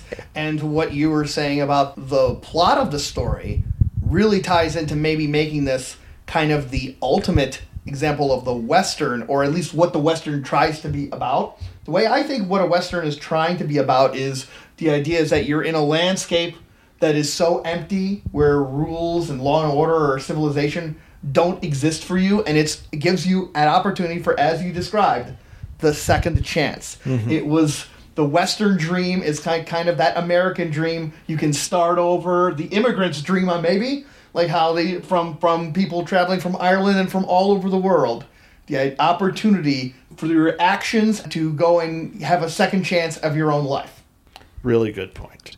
Not to get too far away from one of the visual things, Brad, you mentioned back in the intro about how John Ford impacted Orson Welles. And if we're going to talk about some of the inside shots in this movie are so clearly precursors to Citizen Kane, in that there's deep focus, you see ceilings, you're at low angles. Things Welles would do in Citizen Kane are here in Stagecoach. It's not an accident. When they were making Citizen Kane, Welles was repeatedly screening Stagecoach for the crew, because that's what he wanted to emulate as far as what the look of a film can be. So we have a beautifully shot, beautifully acted, beautifully written take on society that I can't find a thing wrong with it. I will even go and say, add just a little extra, that the empathy even goes to the ostensible villains, whose nervousness and trepidation at meeting up with Ringo is given just as much of an attention and respect of how so many glasses get broken, And that ties into the detail of how the bartender and his assistant soon decide to take the giant mirror down as a result of these guys' increased nervousness.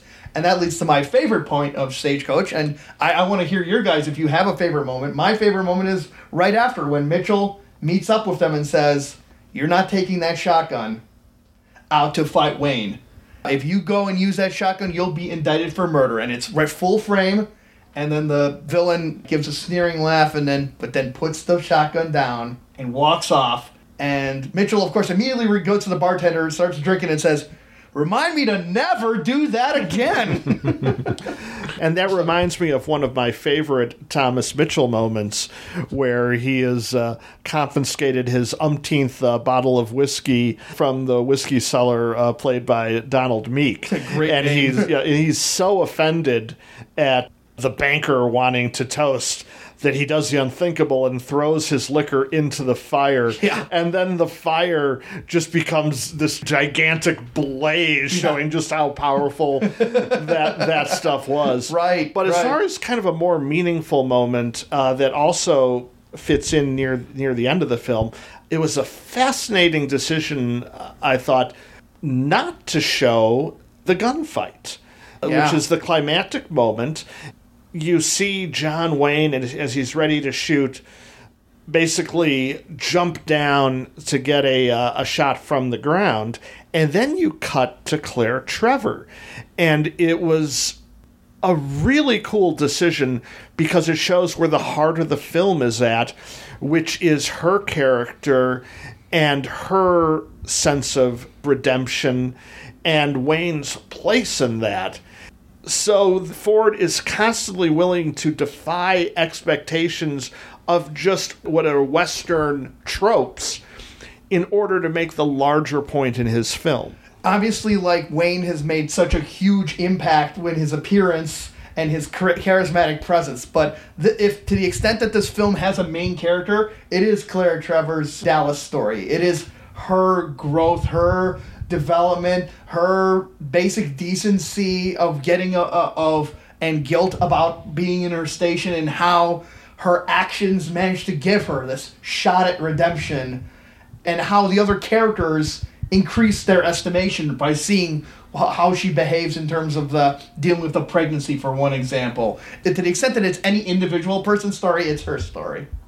The shifting relationship between the two women in the story is really well done, to the point where the respectable woman won't be seated near her, to the point later in the story where the prostitute is caring for the baby and walking around with her. And that's such a bittersweet scene because you see the heart this woman has, but you know that in her life she's very unlikely to be able to have that for herself. Yes. Except perhaps maybe, how you view her ending up with Wayne, but it's just the emotion of the fact that society doesn't see what's really in her.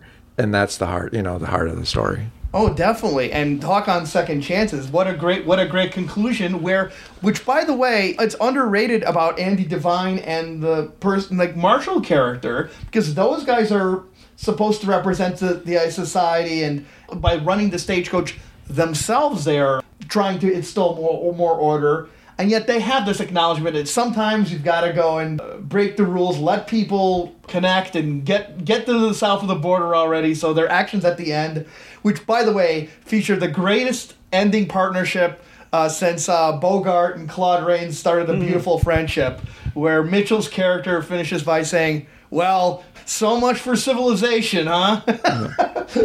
And they both have a good laugh about that and at the successful escape of some characters from it. Now, history and civilization make a more literal turn in Ford's 1939 movie, Young Mr. Lincoln. Now he was admitted to the lawyer's bar. People seeked his help from near and far. He could talk a country mile in an old courtroom, make a man laugh whose life was doomed. He out-talked Douglas or Fancy Dan. Yes, young Abe Lincoln make a tall, tall man. Young Abe Lincoln make a tall, tall man. Where Henry Fonda plays Lincoln, and it follows his early years in Illinois, from his first loves to his interest in public service and the law. Much of this plot revolves around his first murder case as a lawyer and how the future emancipator's down-home wisdom, modesty, and humor hint at his greatness to come.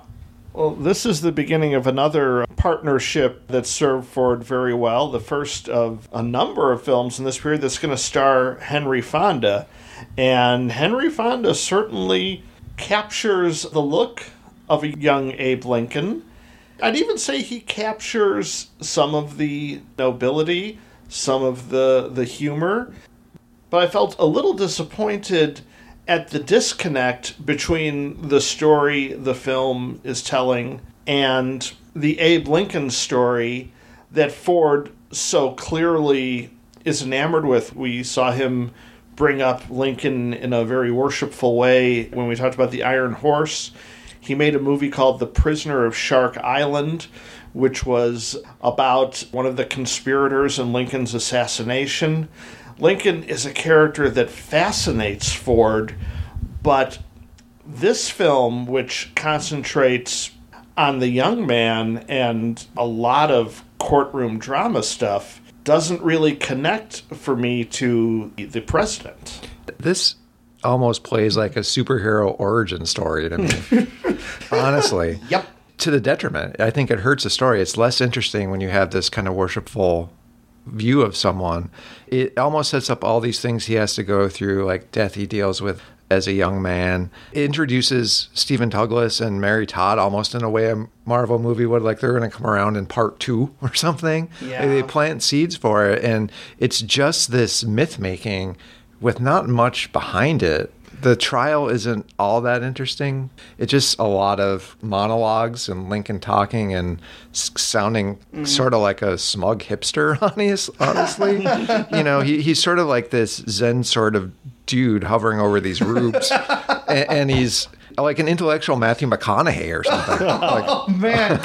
I don't know. Pete, dude, not only are you on a roll, but you do realize that Matthew McConaughey, by starring as a lawyer in a movie called The Lincoln Lawyer, you have closed a cosmic thread uniting all consciousness, don't you?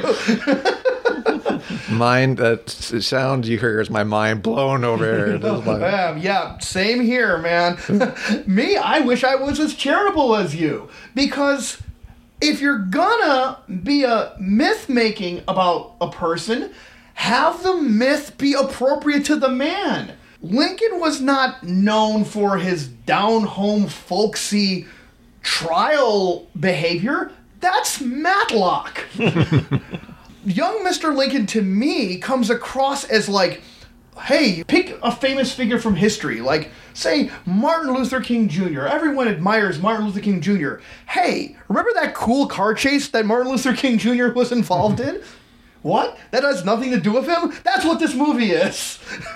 Why are we looking at this situation and expecting to glean anything from Lincoln, his attitudes, his behavior, his stature, what made him a great person, through a trial? Which I have to admit, my bias is that I'm not a huge fan of trial movies either, but having that be, as you put it, origin story of super president is not really going to work for me in an especially deep case. Yeah, the only thing that a little bit saved the trial for me was the lackadaisical attitude of the judge, who found the whole thing more amusing than anything else. Now, on Fonda's performance of Lincoln, it's interesting in a couple different ways, like none of which really enhance the main story, I don't think. But one is that the makeup job is really effective. He does come across in ways that you wouldn't recognize him as Fonda in a lot of spaces. But also how he presents Lincoln in terms of his posture makes Lincoln not just our greatest president, but possibly our laziest, because time and time again, he's always reclining and putting his boots up on a table. In fact, I even believe he does that through portions of the trial. And we're like, will you sit up straight? Yeah. I don't think you need to lecture the would-be president on that kind of behavior. Yeah, Fonda will use the leaning back on a chair thing to better effect in a later movie. To be sure. They gave him lifts so that he would appear much taller than he is. And I did kind of like the scenes that pointed point out, which is historical, that Lincoln really was a strong guy as a former rail splitter. So you have this kind of goofy tug of war, Yeah. where he actually cheats. He puts the rope on a wagon, on a wagon. Yeah. Yeah, that's right. Not the finest quality you necessarily want from the great emancipator. Honest Abe. Honest Abe in all things except games of tug of war at the local fair. Yes. Right. To be fair, we didn't see any of the other carnival rides on this rather extended sequence. Yeah, was he walking around cheating at the dunk tank too, or what? Yeah. What was he doing? I'm kind of sorry that none of us are going to really go to bat for this film, because it is actually one of Ford's most critically acclaimed movies.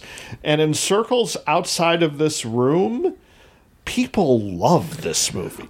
I can point to one thing. What's that? At time and time again, it shows Lincoln as making his fundamental judgment about something that he's lost. Not only does he have what I feel is a touching moment at the graveside of his former love, Anne Rutledge, but it's a really interesting sequence when he sees the family of the people who are put on trial. And he says, "You could have been my sister. You could have been like this girl I knew, Anne." So, and this is something that I think Ford conveys well in the direction of these scenes, and Fonda delivers in the performance that so much of what guides him, it's a sense of loss, maybe a sort of foreboding, some way that he maybe even anticipates the looming disaster that he has to deal with coming up. It's a sort of melancholy that I don't think you really see in Abraham Lincoln or had seen in depictions up to that point. Yeah, I think one thing that a lot of people would appreciate about this film that didn't quite play as well with us is this idea of taking the great man and humanizing him. We're kind of more interested in the story of the great man. But for fans of the film, the idea that you could look at him as this regular guy from Springfield is an attractive one. Sure. But then it gets mythologized again.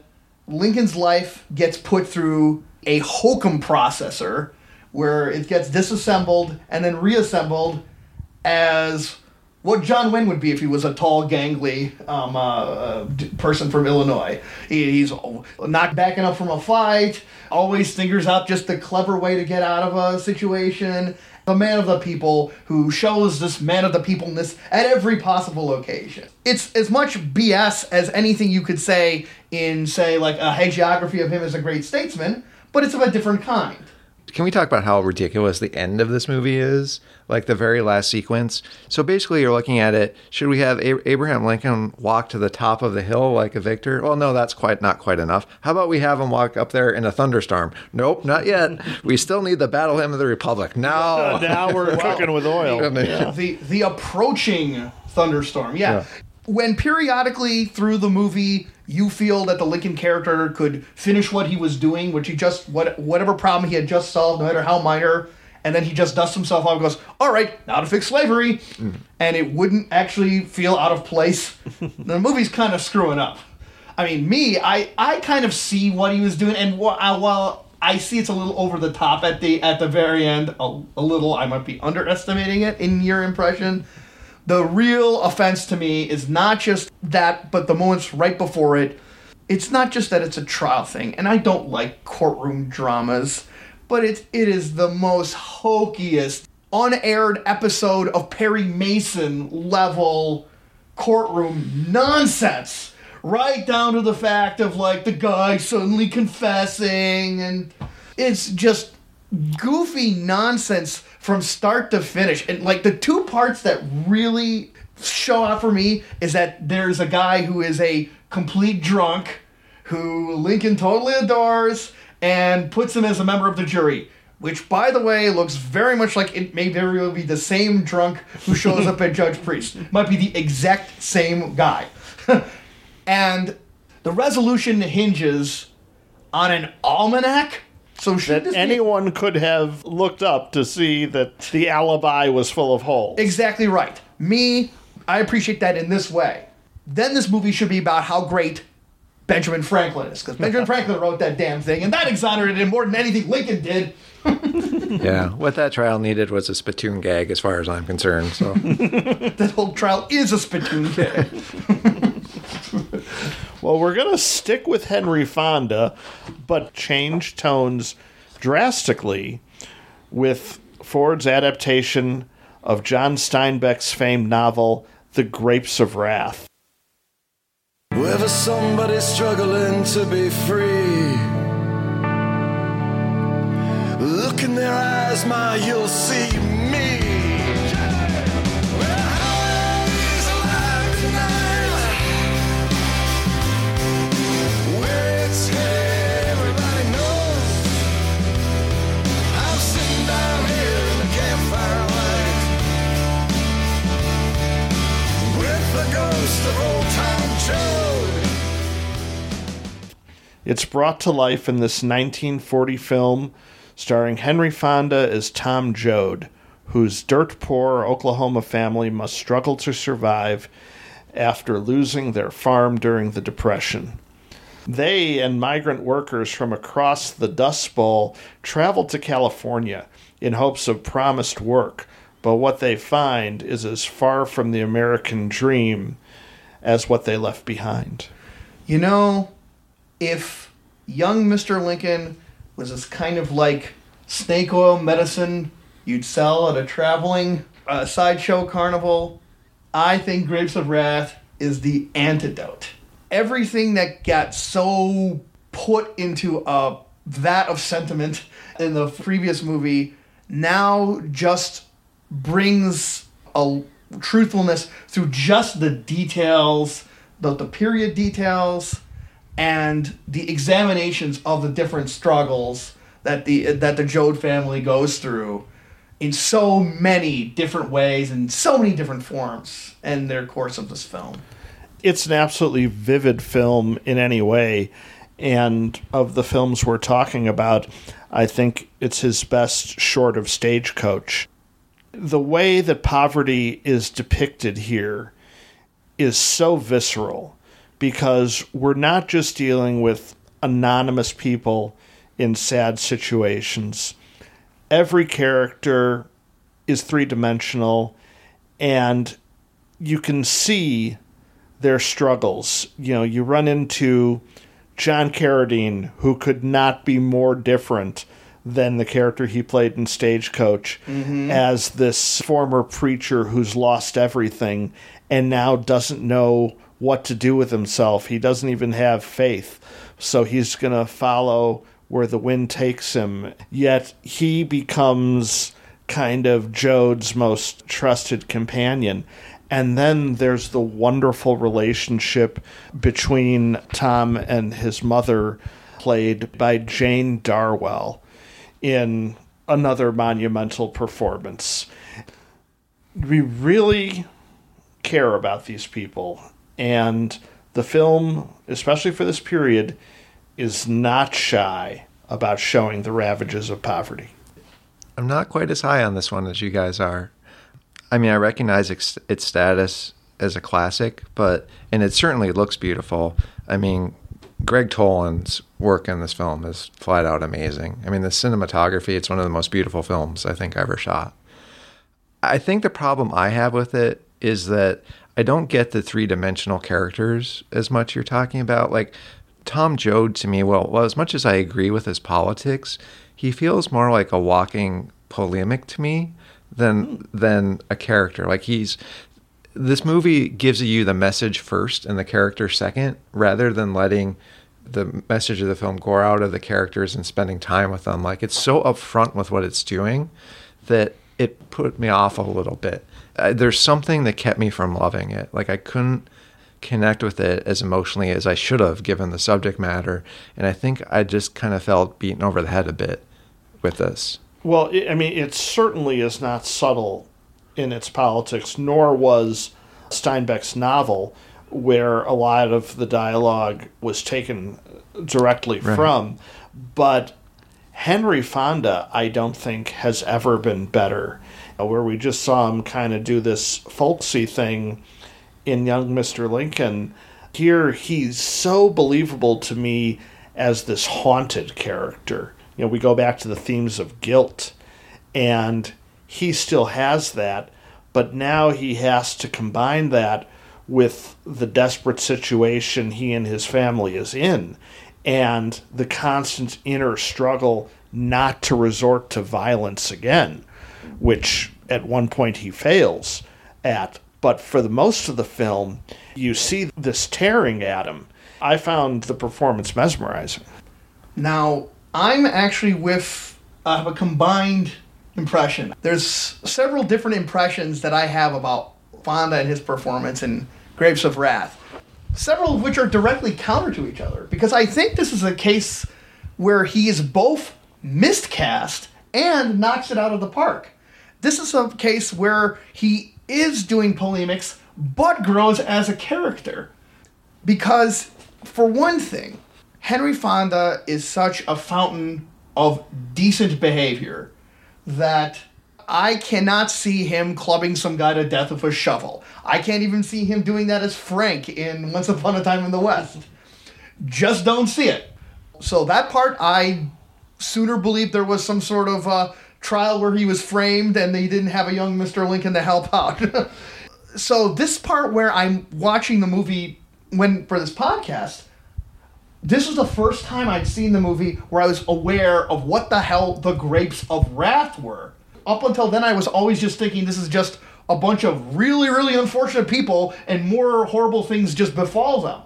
But part of the story that came alive to me this time is it's supposed to be about a guy who, facing these troubles, doesn't lose himself, who tries to find a way out. The way that the McLaughlin character from The Informer never had a chance to. He's getting almost as dire circumstances where it seems the entire world is against him and his family. And he's getting more and more angry, and he's being led to react with anger. And this will, of course, cause everything to get lost. And it's how does a person find his way out? That's where I think Fonda's development is actually really wonderful in it. Because he starts off as somebody who, he obviously doesn't trust the authorities, and he's obviously wants to putting his family first, but I think Fonda really effectively brings off as he sees the former preacher get himself educated. And I think that's part of also the point in the movie is how people are looking for a way out, and this is a way where bonding together with your fellow man is a method, and is how he acquires the method, a mission, a sense of purpose. That's how he grows, not in terms of like his temperament where he starts off angry, but as a person who is unformed and becomes formed and dedicated by the end of the film. I think that's a real unique aspect to this film, because so many movies are content to show us the tragedy with no way out. Yeah. So here you have a series not only of tragedy, but of broken promises, where they're promised there'll be a better life in California, there'll be jobs, and they go to these towns full of migrant workers who are then abused by the cops and treated in all manner of dehumanized ways. But then they actually do end up at a federal government camp where there is an interest in solving the problem, where there are people who are legitimately there to help. And that creates a sense of hope. Yes. But more than that, and this goes back to what Henry Fonda does, is a sense of activism. Because when he gives the famous speech about wherever you look, I'll be there, it really does hit home this idea that, yes, things are terrible, but you can fight them. I think what the problem I have is that you see what the message he wants to convey from the outset. Mm-hmm. He has a point of view. He has something he wants to say. I agree with that point of view. The Jodes in this story are just pieces he moves around to get to his point of view. And I wish it had been we had been given the Jodes first rather than the path we see that this movie is clearly and the story is clearly going to follow at the outset. If that had happened more organically rather than saying, here's how things are awful, here's how we get out of it, it's very clearly a political point of view. And if it had just stopped being like the misery parade for a little bit and let you breathe these characters a little bit before they go on their journey, I think it would have worked a bit better for me. That directness of political statement in this film really puts me off. I can't get past it. I can see that. It's an interesting choice that the movie starts, for example, with Fonda and Carradine themselves, and you don't see the rest of the Jodes for quite a while. Instead, you see someone living there in their house who relates things as a flashback. So you get a sense of the situation and the oppressiveness of the situation for a long stretch in the beginning before you get to see the family, which sometimes I don't like films like that. I don't like a lot of Coen Brothers films for that reason, that I feel that like too often their worlds that they create so successfully are also so hermetic. They just are populated with poor schmucks who don't understand, and they spend time shaking the box and just fucking with their lives. And so to the extent that somebody does that to try and make a political point, I can sort of see that particular attitude. But with the case of the Jode family, I was won over by them because everyone has a way of trying to endure or deal with that situation in a different way. And unlike Coen Brothers, sometimes they do find a way of like sort of escaping or at least leaving the picture. Like the husband of the pregnant lady, for example, he had a dream of like getting a trade in the electricity and eventually leaves for parts unknown, and they hope that he pursues that, but he might not.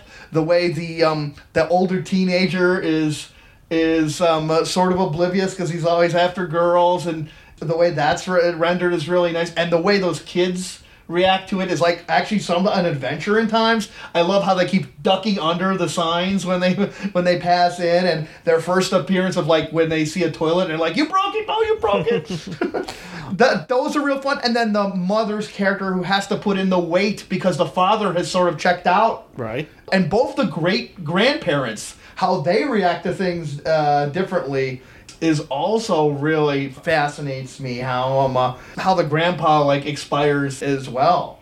It reminds me again of Stagecoach, not in tone, but in the sense of characterizations and Ford's ability to create these complete characterizations with so little screen time, just based on his work with the actors. See, and I think that's behavior. I think that's the difference for me, is that I certainly got that characterization out of Stagecoach. I didn't get it here. Did you get it out of the mother at all? Or? Well, she's definitely this. Well, and I think, I mean, his relationship with her is definitely the strongest part of the film. But I just wish there had been more time spent on their relationships between each other as people rather than as instruments of suffering. Look, I'm clearly in the minority here, in terms of how this film is perceived. I just can't get past that. This almost feels like if Bono were around to have done the soundtrack for this, like he would have done it, because he's so like overblown in his political statements. Like this is that type of same feel for me, this bombastic, big statement, which kind of stomps on the honest emotion of the story. It's funny because I'm very sensitive to that in other movies, and I have found myself disliking movies based purely on that criticism, but I just didn't sense that here.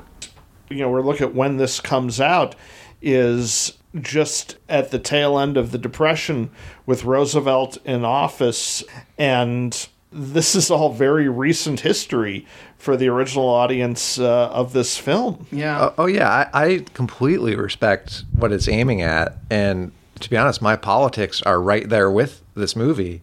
It's just the how of it that I can't get behind, and I feel like, just to use Brad's word, the system is like this monolithic villain in this movie. It just hovers over everything. And like, that's the hard part of it.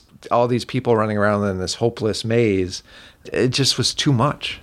I mean, because I see so many points of the movie where it just has these moments of beauty, and not just like in the sense of beauty and squalor like a Tarkovsky movie either. Like when they finally cross the border into California and they get to see these stop vast- at the yes, yeah, that is just spectacular. Oh, there are undeniably moments of visual beauty in this film. Like I won't, and look, I would still say see this movie. I mean, there's no reason not to see it. It's just that it never rises to the, I think, masterpiece level it's generally granted, I think, in the film world. I wonder sometimes about like how much does this get the masterpiece moniker. I think it does manage to earn it in the sense that it has such a level of thoroughness of just getting the subject, the details right, for however awful you find it, and mechanistic, I guess is a way of putting it. You put this labyrinth that the characters find themselves in. You kind of can't deny that every single moment of like how dilapidated these things are, all the different specific ways that people are exploited, and just the fact that it's just not them, but there's so many more people before and after them to show this is just a continuum of humanity. All this is leveled with, I think, an amazing level of detail, and because they're delivered with such detail, it gives me a great sympathy for that situation. It gets me to honor it because the detail makes things so specific that it doesn't feel to me like a polemic. If you care enough to look at the way like these kids like take the scraps of clothing and wear, or like the way the different rags hold the headlights up of the most reliable jalopy that's ever been put on film. This sucker keeps the Energizer Bunny of Rust Belt jalopies. This guy keeps going and going and going. How these guys make do and manage to still keep traveling and still keep enduring, like that speech that's done at the end could come across as a simplistic statement. Maybe it does for people, but through their travels and the details that Ford brings up in there, I think it honors the sentiment done by Majo's speech at the end. Well, I guess the question becomes, how invested are you in the characters? And Peter, you are coming from the point of view that the film didn't succeed at that level, because that to me is a cure for the polemic thing. Because true, politics has a place in art, an important place. But if it seems like propaganda, then it's not going to be as effective as if it's attached to people you care about. I want to give just one final note on the cinematography, at least from my end. It's not just brilliantly done in making things beautiful or disturbing as the stories allow, but it does a feature which I think is really interesting, and that it inverts the noir formula.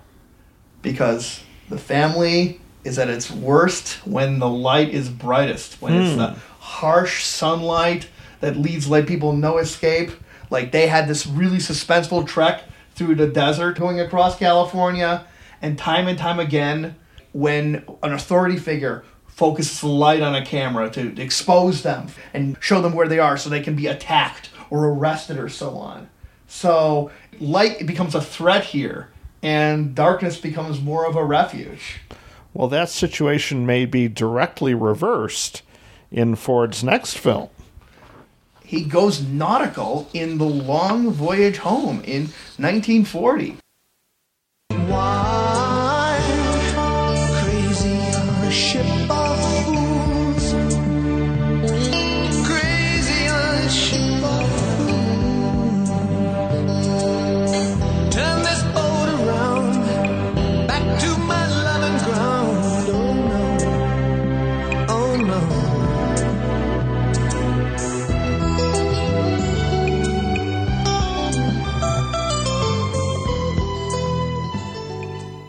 It collects a series of short stories based off a series of short plays from Eugene O'Neill in the episodic adventures of a crew of a British tramp steamer shortly before England's entry into World War II. Transporting explosives through a war zone is one of the many challenges faced by the ragtag sailors as they dream of returning home to England and points beyond. Yes, and once again, Ford is working with cinematographer Greg Toland. And we've talked a number of times now about the Citizen Kane analogy and how Toland would go on to revolutionize film with Orson Welles. But this is sure another step leading up to that. The look of this film is beyond rich. For me, there are points where the narrative is not the strongest Ford has ever dealt with, but the look does not fail.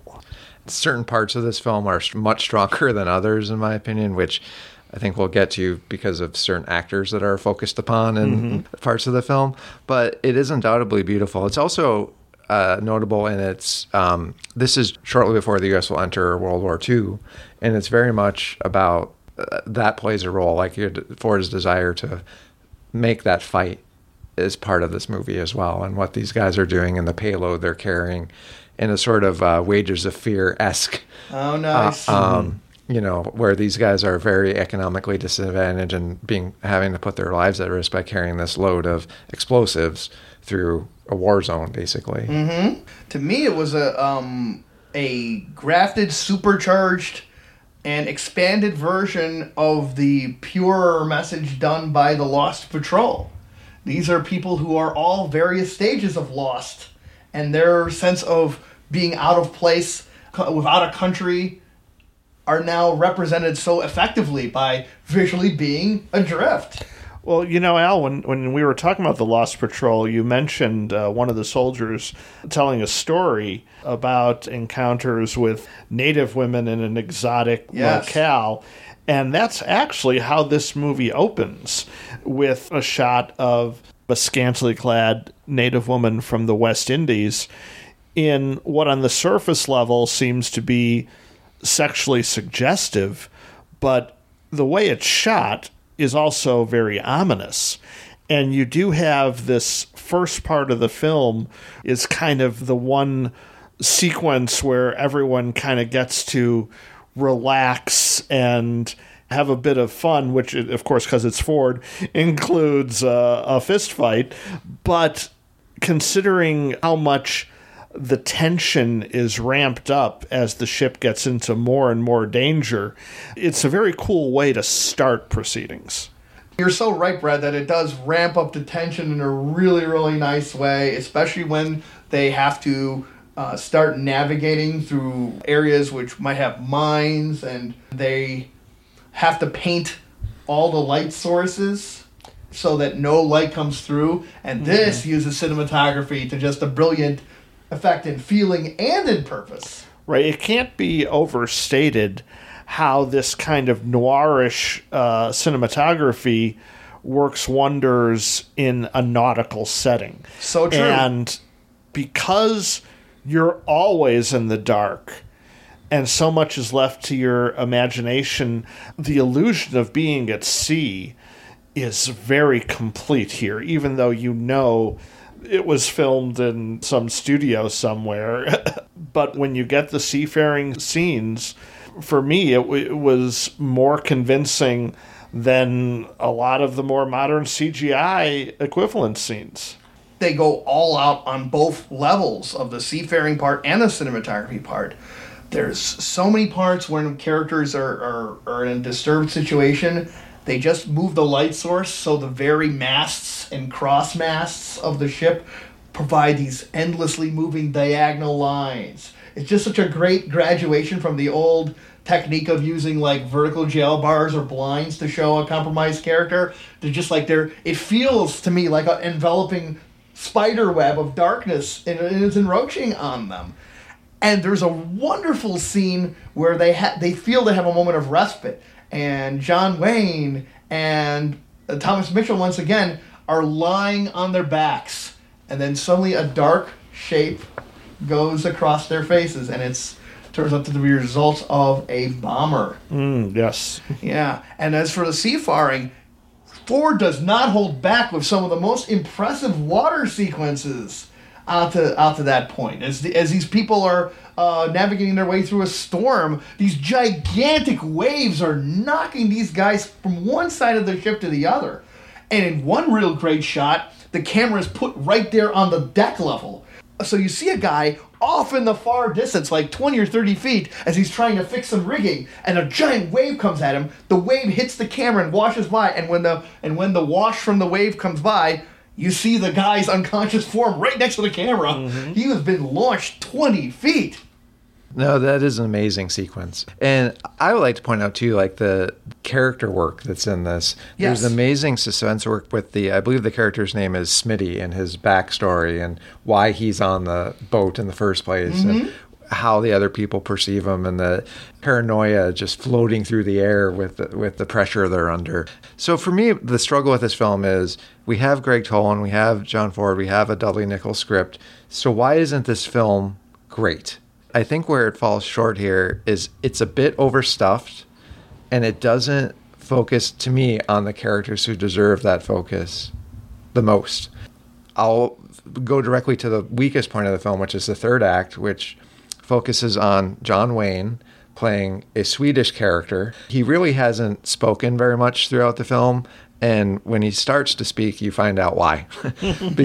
Because if we were going to have our Razzies for this section of the John Ford career, we now have a competitor for Boris Karloff for worst performance in the films we've seen. It's really a weak point of the film. The third act of the film concerns the characters we like, trying to get, his character's name is Ole, on a boat to go home. And Wayne's character, he's just attempting one of the worst accents you've ever seen. It took me entirely out of the movie. Frankly, sounded like he was drunk to me. I didn't know he was doing an accent. Well, I'll both. Which is a fair observation, seeing as how often and the characters are drunk in the movie. I'll both agree and disagree with you, because undeniably John Wayne cannot do a Swedish accent. And it's a shame that they had him try, because I actually found his character very endearing aside from that. Okay. You know, this is, surprisingly, after his star turn in Stagecoach, he's very much part of the ensemble. This does not come across as a John Wayne movie, even though he is in it. But he's playing this really innocent character who just doesn't know what he wants, but the other characters realize that he's not meant for the sea, and that the best thing is for him to go home. So the third act is very much about them trying to ensure that he gets home. I think his reactions ring true to me, but you're absolutely right, the accent does not. I also want to point out that Thomas Mitchell, again, really delivers. I think he gives the best performance here and is this rough and tumble kind of guy, but you could definitely tell he's got the heart of gold. Yeah, and I think Ward Bond is also strong as Yank. And I think that just makes Wayne stand out all the more, because his role is really meant to drive home the theme of the story, right? Like these men, like getting to a family life or getting to safety, and his character has to carry us across the finish line. Like, we need that character to be strong because the movie is pinning its message on him during its most important part, like its home stretch. And unfortunately, Wayne's performance is so awful that it drags the whole movie down with it in a lot of ways. And nautical metaphor, nicely. I didn't say it acted like an anchor, so I could have done that. But it's just unfortunate that that's the character they focus on when it's making its final point. It's not like the scenario's bad. Like they go to these bars where it's set up in a really good way, and then it's like it's all the spotlight is on Wayne, and he just wilts. I don't think I've had a movie experience where one performance was so poor that it had such an effect on the movie until here. I truly think he's that bad. Wow. That it has an impact on the film as a whole. I mean, I thought it was a weak element, but it didn't nearly distract me as much as it did you. We spend the first 2/3 of the film kind of suffering along with these guys and these great characters and actors giving a great performance. And effectively what I think the movie's trying to do is redeem their suffering by this one guy getting away from the situation they're stuck in. And all of their sacrifices are going to have meaning because they're getting this guy out of this situation. And that's interesting. Unfortunately, that guy is John Wayne in this movie. And it's like the Saving Private Ryan of Private Ryan was just like the biggest bro douchebag or something, it's just that sort of thing where, to go back to Saving Private Ryan, where, if Tom Hanks is grabbing and saying, earn this, he doesn't earn it. I could not roll with that. To be fair, if it was Wayne, it would be like bro with an O with a slash.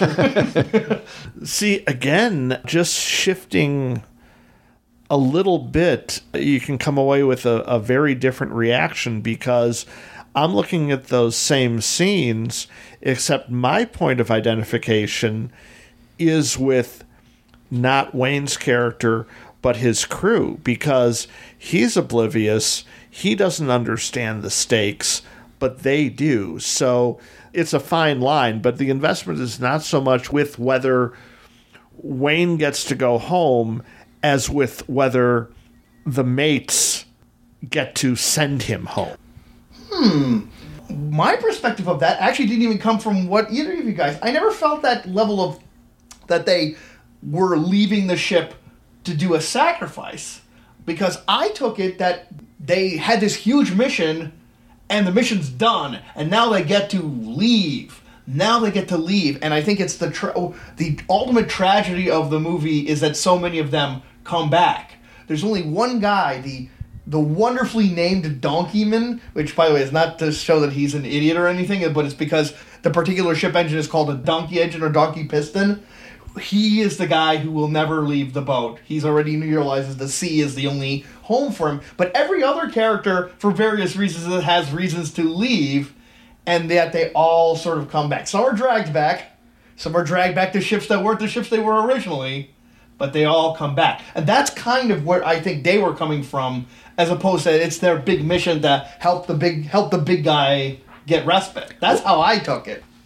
But the ending, though, I found wonderfully poetic. As the Donkeyman sees one by one, they come back on the ship, and he reads something, and he's so aghast that the newspaper falls, and the paper flows in on the current, and you see in the ripples of the water what happened to one of the ships.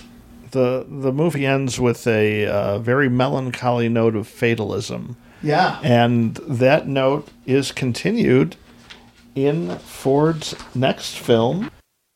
Well, I've been working in a coal mine, going down, working in a coal mine, about to slip down, working in a coal mine, going down, working in a coal mine, about to slip down, 5 o'clock in the morning, I'm up there for the sun, when my workday is over, too tired for having fun, I've been working in a coal mine, going down, working in a coal mine, about to slip down. Through the eyes of a 12-year-old, How Green Was My Valley, released in 1941, takes a nostalgic look at a Welsh mining town in the 1800s. As conditions worsen at the mine, the family faces its own generational fraying as the father's stern traditions are challenged by a call to strike, while his daughter must choose between a loveless marriage and the town's forward-thinking pastor. So, this movie has the biggest reputation that people know it from today is as the horribly inferior Oscar bait nonsense that tragically ruined Citizen Kane's rightful place as Best Picture. Do you guys agree? No. I certainly agree that Citizen Kane should have won Best Picture, as it should have in just about any other year it might have been nominated. But barring that, this, I think, is a wonderful film.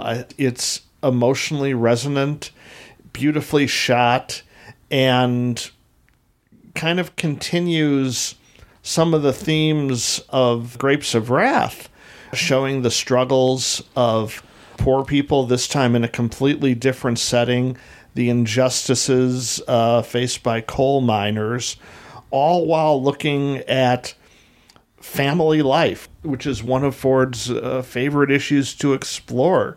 I think here it's explored very effectively, especially due to the performance of Donald Crisp as the family father, who has this strict but loving way about him that is very resonant.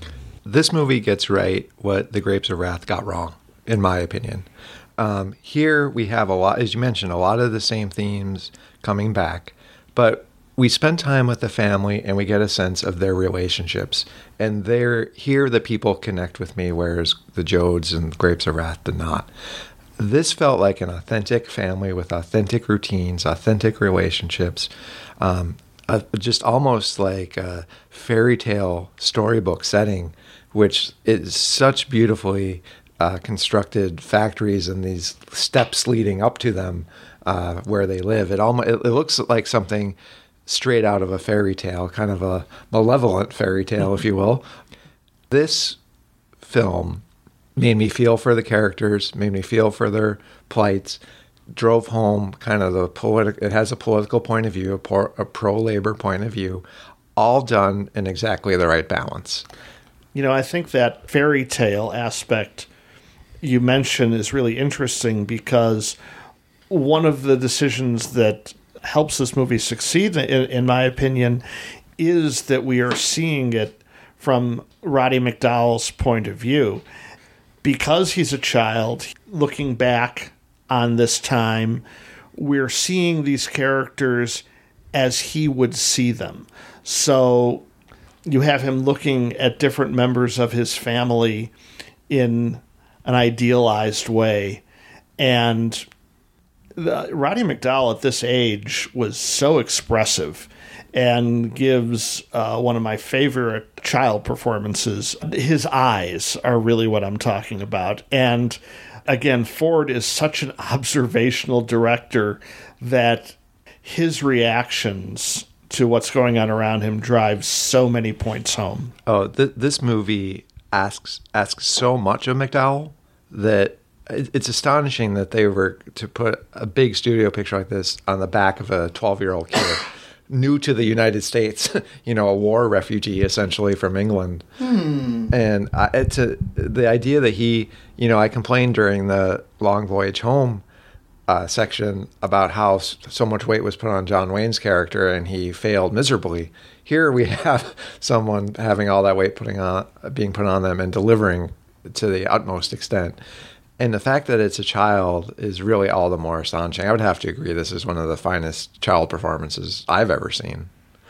He has to do a lot of things, but a lot of things that he's doing is impressive on a physical level, because they show a lot of him, and when he decides to take on a job as a coal mine, he has to portray as a crippled child for long stretches of the film.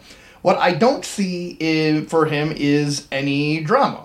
It reminds me of a film we did in an earlier podcast, Angela's Ashes, which also had a impoverished family from a kid's point of view, but where that kid grew and changed and had an increasing appreciation from the complexity of a situation. I didn't see that here in any real great way.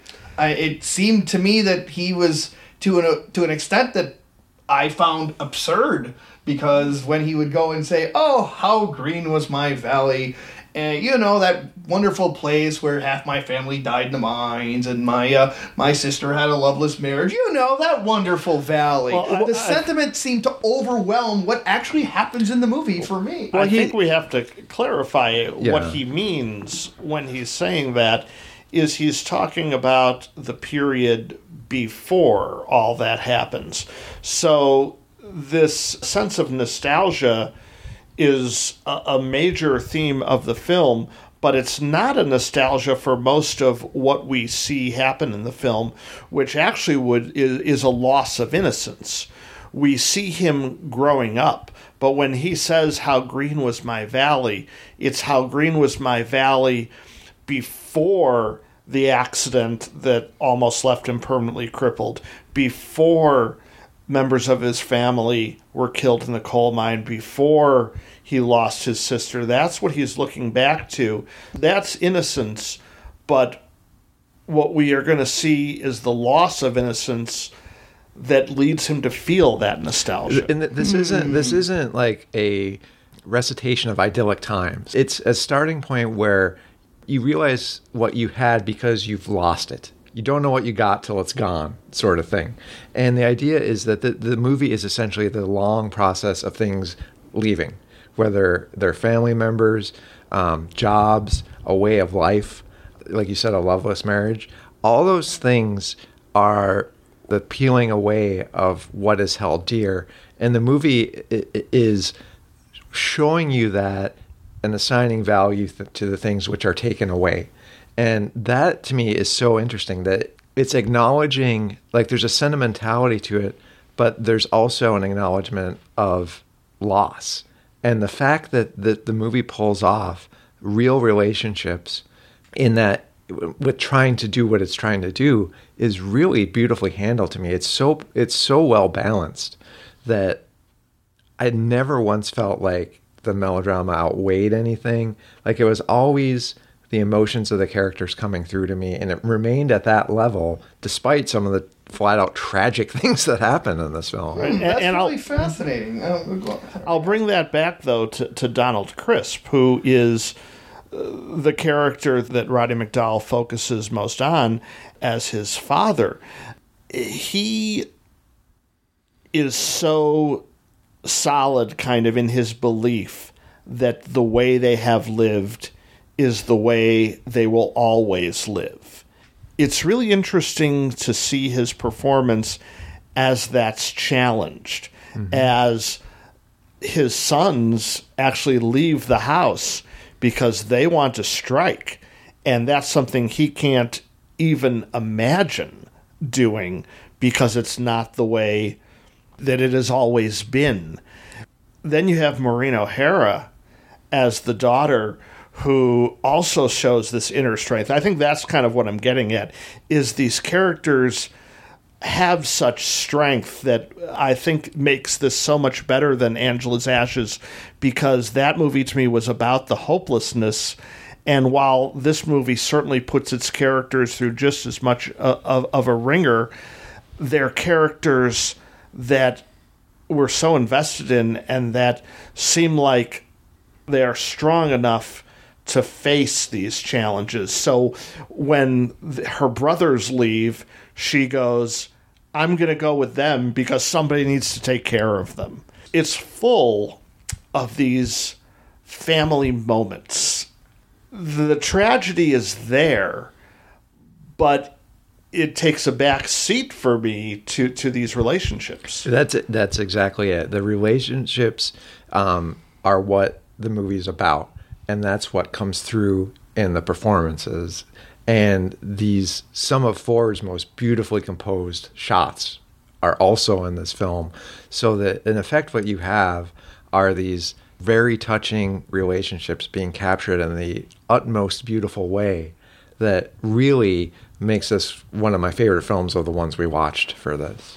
Okay, that's really, really interesting, because I can only partly agree with you guys on the relationship stuff, and yet I agree with you 175% on the visual presentation stuff. Maybe that's partly because I very much appreciate when something can visually present. I think first things first, is I think you guys are totally onto something in the sense of a presentation of an idealized fairy tale version.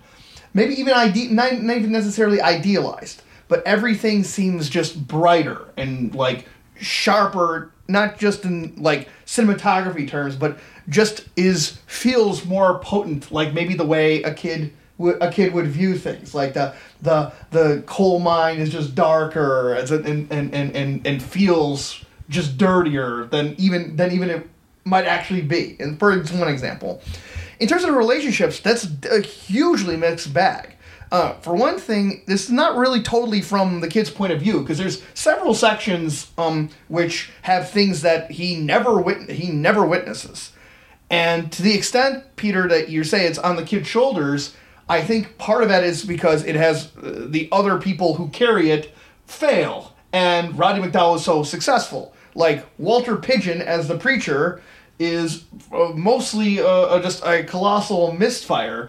Like every part of his relationship with Maureen O'Hara is just as a wet blanket drip who does nothing to go enhance either his situation or hers.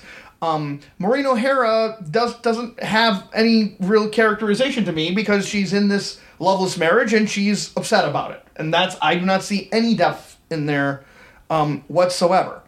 Where I do see it is with those parents. Those parents are just great. Donald Crisp and Sarah Allgood make just this really wonderful parents in this family, and they have this place where they bicker and argue in just this most wonderful and also complex way, as different times they take different parts of helping guide Roddy McDowall's character to growing up. And where I think like it works the best is in this way. As you can kind of tell, I'm not really a fan of just overtly sentimental things necessarily, or things that are presented straight as sentiment. But this is a movie where I felt time and time again that the filmmaking transcended the sentiment, so I deeply felt it.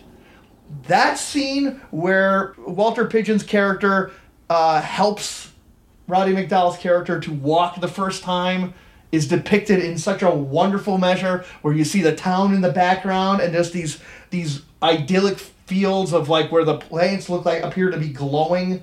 It's rendered wonderfully. There's a scene in the middle which is pure sentiment, where the mother has sort of recovered and the whole town comes in to serenade her. Again, pure sentiment, but I was completely on board.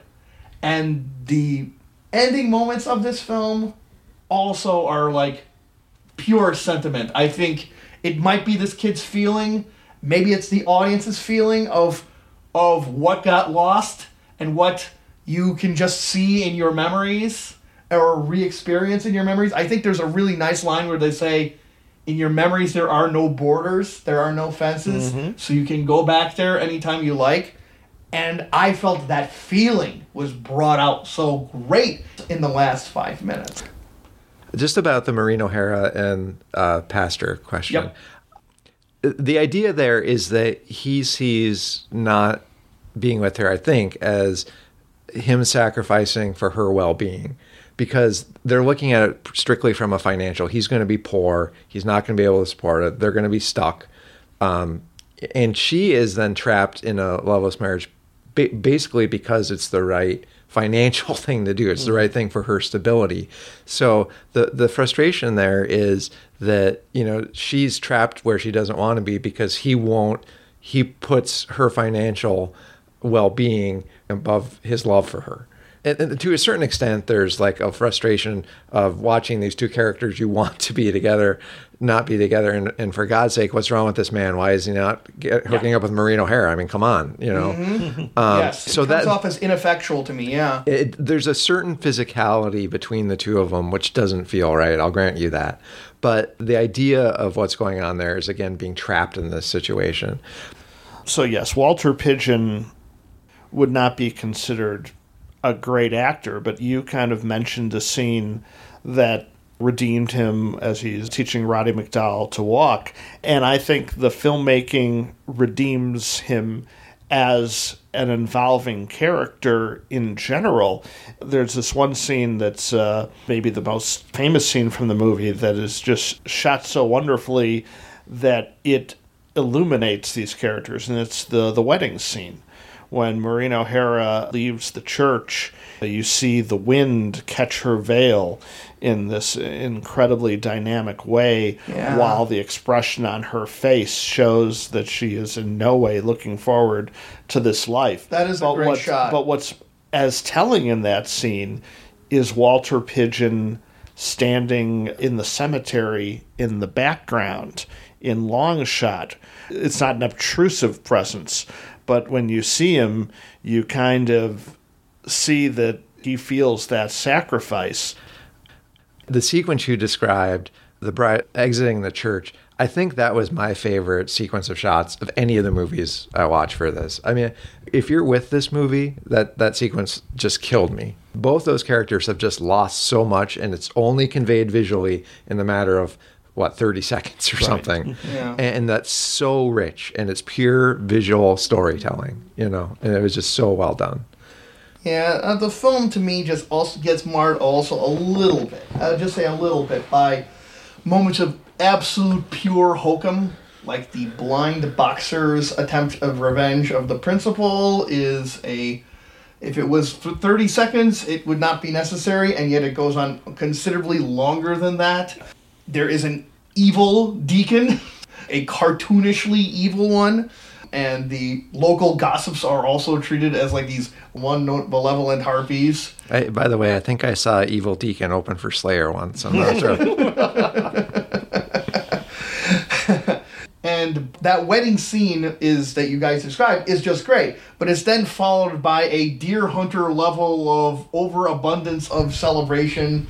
Just keep drinking and carousing over and over and over again, and it ladles on the singing and the dancing and merriment to a level I just found just a little off-putting. I didn't find it too excessive, but I found the sentiment at times during the movie was just a little too much. But then at moments like the ending, the filmmaking got me to a level where I did buy it. When a film can do that, when I am clearly not buying the scenes that happen right before that, I think that is also pretty special. And I also think it's also super cool in a thought-provoking way how you designed this town. This exact one road town that is using just one ridge, and the coal mine is at the top of the hill, and everyone must walk past their house on the way up and on the way down. And also the cinematography is really effective at adding this fairy tale child's heavenly reminiscence, because so often the lights are just pouring out through all the windows of the house where the family lives.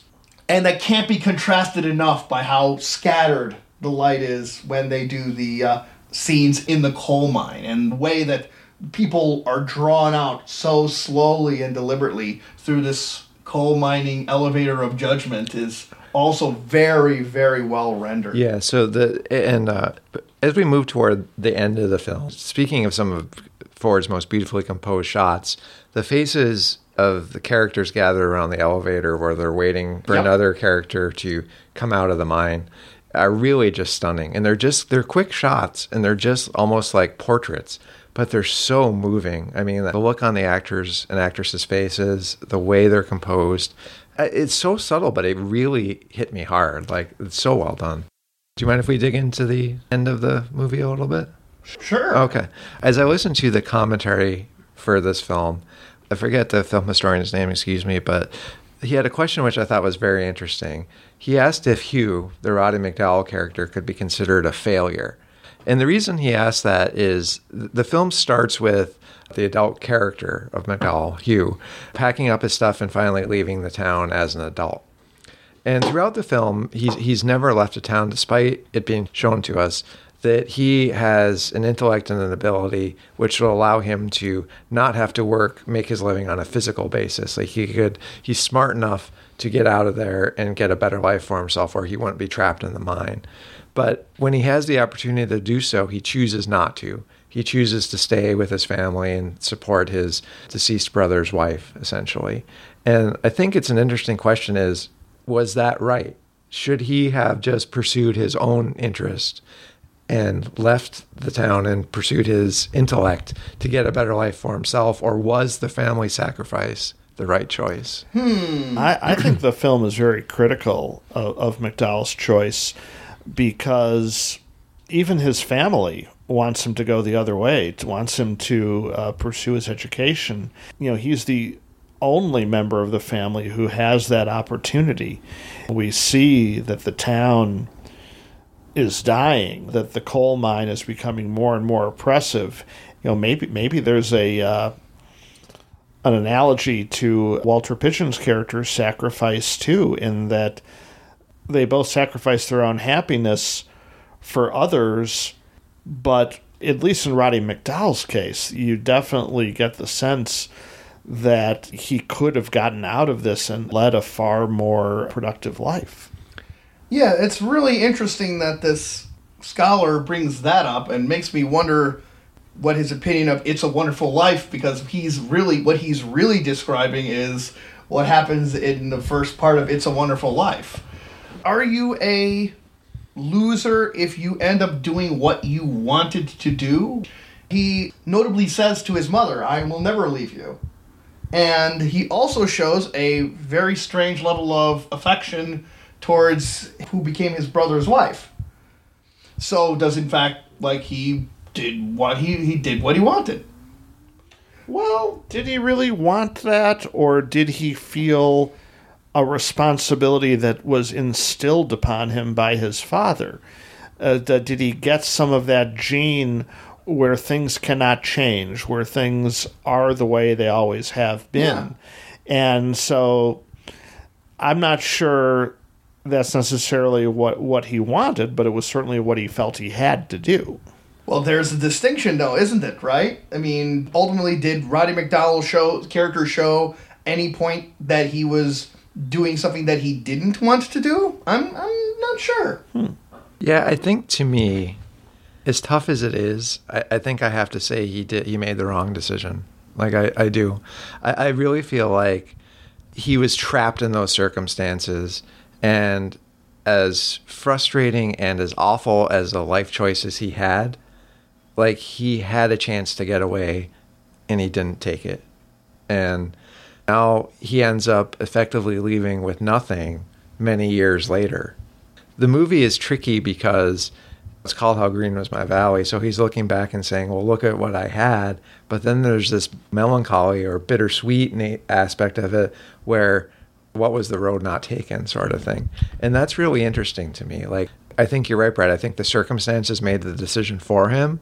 And I think ultimately that's almost tragic. In a weird way, you can almost think of this movie as a Western in reverse. Because, including visually, I mean, how does the ending in Stagecoach happen, right? The characters are going towards what looks to be an endless horizon, a universe of infinite possibility. This is a weird situation where I have just seen the movie 2 days ago, but I think I really want to look at the movie in mind with how the environments get more and more constrictive the more and more it goes on. Because by virtue of the fact of so many scenes getting set in the coal mine in the second half, his life gets more and more constricted, and it might be depicted visually in a way that supports that kind of framework about how his options get more and more limited the longer he stays in this town. Well, and I think the landscape shows that. Like, the sky, I think, is darker with ash. Like, the land has been essentially mined for all it was worth. What you're left with now is just a pile of rocks almost. There's a real, like, the land suffering sort of aspect to it, which I think was well done. You know, this seems in every way like a Ford movie, but we should talk a little bit about its origins, because it was almost very different. This was actually a dream project of producer Darryl F. Zanuck. Okay. And he envisioned it being a 4-hour, full Technicolor epic film filled with movie stars, and to be that year's Gone with the Wind was what he was thinking of. And then the war broke out in Europe, and the studios basically came back with, we can't afford any of that. So in other words, they were going to answer the question of how green this valley in fact was. It could have happened, and the director was going to be William Wyler. Anyway, when that fell apart, he turned to John Ford, who he had worked with on any number of films, and they'd have a contentious push-pull relationship. But here, Ford's minimalism was what allowed the film to be made, because they had to convince the studio that this could be made without being a giant, costly project. As the battle reached time, And though it hurt me so bad, in the fear and alarm,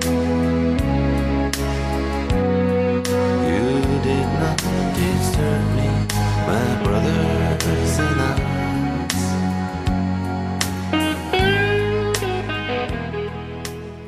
And then after the Japanese bomb Pearl Harbor and America is brought into World War II, John Ford goes to war. He and his camera crew, that is. He ends up on the front line during the war effort doing a series of war documentaries, including The Battle of Midway, Torpedo Squadron, and Sex Hygiene. Now, Peter, I gather you've seen a couple of these. I have been fortunate enough to enjoy these features, and it's really interesting because I think we've been taught, as we've been going through all these films up to this point, Ford has been making one film after another, and it's just churning out, in some cases, perhaps 3 films a year. Yeah. Now, World War II changes everything. I mean, obviously not just for Ford, but for everybody. So he's enlisted in the Navy. He forms, along with a few other directors, basically what's a propaganda unit almost, where they're going to take film documentary footage and use it to sell the war effort back to the public. So the first one you mentioned, Brad, was Battle of Midway, which is one of the first things he did. And it's an 18-minute film which captures actual battle footage and destruction from the Battle of Midway. It's stunning to see. It's on Netflix right now. I would definitely recommend, spending the 18 minutes. It's really stunning. And it's actually almost like pure Ford. It's like an espresso shot of Ford, because you get the camaraderie of the men, you get the sacrifice, you get the stunning shots of war, you get a few dashes of humor here and there. So if you want what amounts to an 18-minute primer for everything we've been talking about, check out the Battle of Midway. And he Cool. didn't do Ford this. Concentrate. And he didn't do this from a safe distance. He got injured while filming this. He did. He was actually injured in the Battle of Midway, and nonetheless got the footage that he needed and continued to serve in the war from there on out. And I can't recommend highly enough the book called Five Came Back, which is about Ford's time in World War II, along with Frank Capra, John Huston, George Stevens, and William Wyler. Just a great read for, any film fan, but just from a historical perspective, it's so interesting. And it talks a lot about what each of these directors did, the films they made during that time, the circumstances of their filming, and everything else. I couldn't recommend it highly enough. And it's also a video. Also a movie. It is. I have not seen, it's a documentary on Netflix, which I haven't seen that version of it, but I've heard good things. So, read the book, see the documentary. Now, the other film you mentioned, Brad, Sex Hygiene, was not made for public distribution. It was an instructional film about the horrors of venereal disease shown to soldiers during training. It's interesting. It's on YouTube right now if you wish to see it. Take yourself back to that awkward 5th grade sex ed video you watched, and then you'll get an idea of what it's about. And just as a warning, there's full nudity in this. You're going to see more of the Greatest Generation than you previously had. You'll also see the effects of various venereal diseases and how they're treated, which involve needles and sensitive areas. So, and in addition to that, just perhaps my favorite moment from the film is there's a young man who's being examined by a doctor because he has sores on his tongue. And in order to protect this young man's privacy, they put what amounts to a Lone Ranger mask over his face. And it looks like someone has been taken to the nurse's station of the Eyes Wide Shut orgy. It is so weird. But when you see this, it's just one of the funniest visuals you'll see. I believe the sound is David Lynch rushing to take this movie out.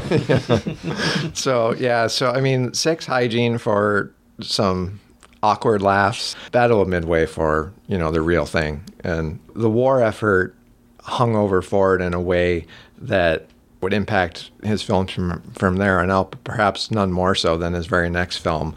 They Were Expendable from 1945. It takes place in the wake of Pearl Harbor as a squadron of PT boats based in the Philippines are called upon to do battle with Japanese warplanes and battleships. Robert Montgomery is out to prove the strategic importance of these small but powerful boats with the help of John Wayne, when Wayne is not romancing a fetching nurse played by Donna Reed. Well, this is his first movie coming back from the war. The war was actually still going on as it was being filmed. And we've talked about how personal a filmmaker John Ford is. It was never as true as it is here, because he wants to recapture some of the war experience, camaraderie with the troops, battles, various memories that he had just come back from. And my sense of this film is that he very much indulged those instincts, because it has a strange pacing. Its basic plot is about proving the utility of these PT boats in combat, but you also have this incredibly languid pacing. You're seeing a lot of things that are not important to the plot. This is going to carry over into his next film, where I think it works so much better. But here, it just seems like so much of it can be cut. And the only reason I could imagine it not being is because they were personally meaningful to him. This is You Had to Be There, the movie.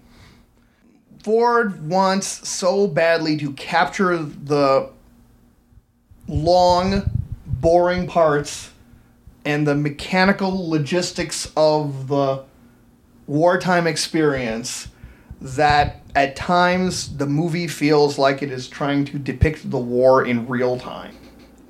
Stuff that he was so effective at in sketching characters is almost completely lost in this film, as he dedicates time and time again of ships slowly leaving port, ships slowly returning to port, people walking on the set-up rigging, people walking down a long stretch of road, and almost none of it has any meaning or any subtext except to highlight that this part of the war effort is drudgery and monotony. And guess what? He's effective at breaking it off. There's an interesting analogy earlier in the film, like a baseball analogy, where they talk about having to lay down a sacrifice bunt if your manager asks you to do so. And effectively what these men are, their lives are the sacrifice bunt. Like, they're just there to keep the area from falling to the Japanese. They know they can't win, but they're just there to hang around long enough to give us a chance to come back later and be victorious. And I think what he's trying to do is honor men who knew they were going to be sacrificed, essentially. What's really odd to me is, so this film is made in 1945, just as the Allies are winning, and here he is making a film about the period of the war where we lost and the sacrifice associated with those early losses. Right. And it's so against the grain that it just leads me to marvel at his humanitarian instincts, where even where this celebratory time, he's over there saying, like, you know, wait a minute here, let's consider these losses. And that's really interesting to me. Well, it shares that sentiment with Christopher Nolan's Dunkirk in that way, taking a wartime thing and showing wasn't treated as a triumphant moment, but as rather the start. As we looked over these Ford movies for this podcast, it comes to mind that what I think Ford may have been trying to do is expose the idea, the Stagecoach idea, on a country war-like level. Remember, Brad, how you were saying every character almost in Stagecoach, it's about getting second chances. And this seems to me to be trying to do that in a wartime effort. Right, and that works on a plot level, but he's a little hampered actually by realism on a character level, because as he knows better than anybody, there's a way of talking in the military. There's a way of talking to your superior. There's a way of talking to your subordinates. And the adhesion to formality in that way of talking kind of keeps the characters from getting too interesting. The one place where that's set aside a little bit is involving the Donna Reed character, who's a nurse.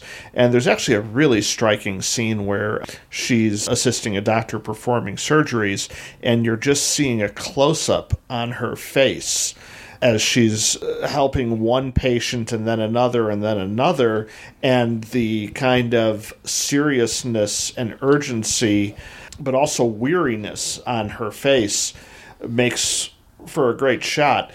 And then as her and Wayne get to know each other, it's the one point in the movie where that military formality is allowed to fall away. So you get these nice little relationship beats. I think what this movie wants to be is a focus on death, loss, and sacrifice. And for that sacrifice to really hit home, you have to have a closer connection to the characters than I think you get from this film. And I think that really does hold it back from achieving what it wants to achieve.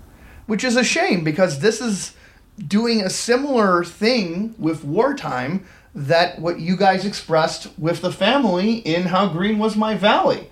When they get to the point of the actual action, it also does a job of showing the endless different diminishing things, how they lose boats, they lose crew members, and eventually leads to a scene that Werner Herzog would envy, where one of the boats literally gets driven off into the forest. A great juxtaposition, and just highlights the absurdity of a crew without a ship. Yes, and that leads to discussion of the battle scenes themselves, Yeah. which are as rousing as can be. You've got explosions everywhere. You've got a mixture of studio footage and stock footage to create some very intense war scenes. By the way, I had the weirdest feeling about these war scenes. Because I was tense. I was on at the edge of my seat, but for a completely different reason than what you would expect. I could not buy in the cross between the stock footage and the filmed footage. It was very clear that when the PT boats were in the water, they were not actually attacking something. There was just some footage that was done years distant and thousands of miles away. However, as the ships are maneuvering and you see the explosions, those explosions are real, and they're really close. What is missing in this movie is any sense of nautical safety in terms of how to handle high explosives at a level that I didn't see since Apocalypse Now. It's actually a similar effect to the movie Roar, because I wasn't engaged in the story. I didn't buy in on that these ships are actually getting under threat from other ships. They were under threat from the film crew who were blowing stuff up way too close. There's a moment where a person is leaving a boat carrying something, and he's not 5 feet away, and they blow up the boat in a fiery oil pit behind him. And I was like, oh my God. So I was left in just white-hot suspense from the dangers posed by John Ford's film crew. Maybe too much a documentary. Yeah, right. There's a case where the Vermilsitude was taken, real close for comfort. Yeah. That kind of leads to the beginning. There's a moment where the boats are meant to put on display, and you have these 4 boats are swerving to the left in perfect synchronicity, and the other boats are swerving to the right, and I was left thinking, thank God there's not like the 1940s version of Kenny Loggins making water way to the danger zone on this thing, because this is pure 100% PT boat propaganda showroom stuff right here. Frankly, some of those scenes were expendable. Now, there's the Vermilsitude extends to the title. Now, John Ford, from a movie which is dedicated to accuracy of a wartime effort, now we're going to look at the accuracy of a myth, tying two John Ford things together in his 1946 film, My Darling Clementine. And I watch as you sleep so indelibly deep, and I arm to you, sweet Clementine.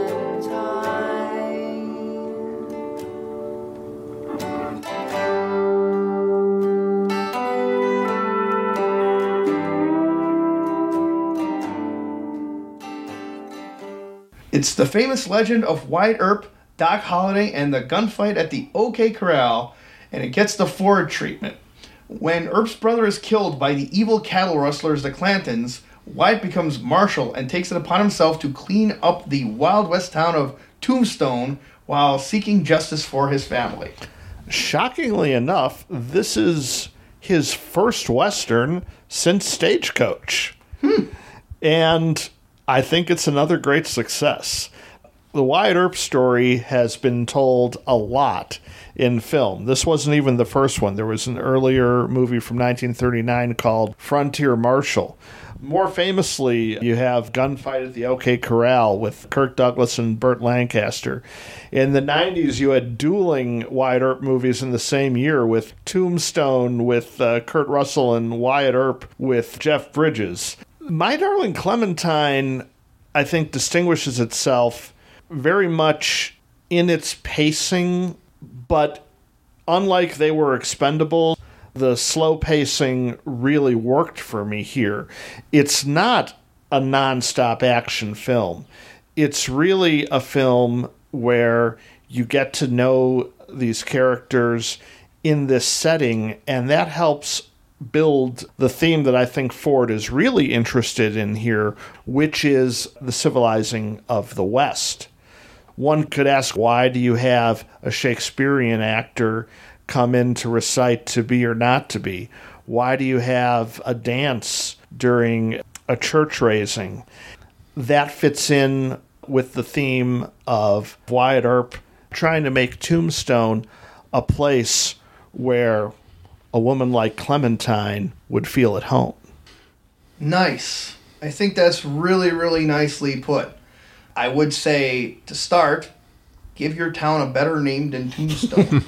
Not a lot of tourists want to go to Tombstone. Well, now they do. They want to go to Drunk Widow's Gulch instead.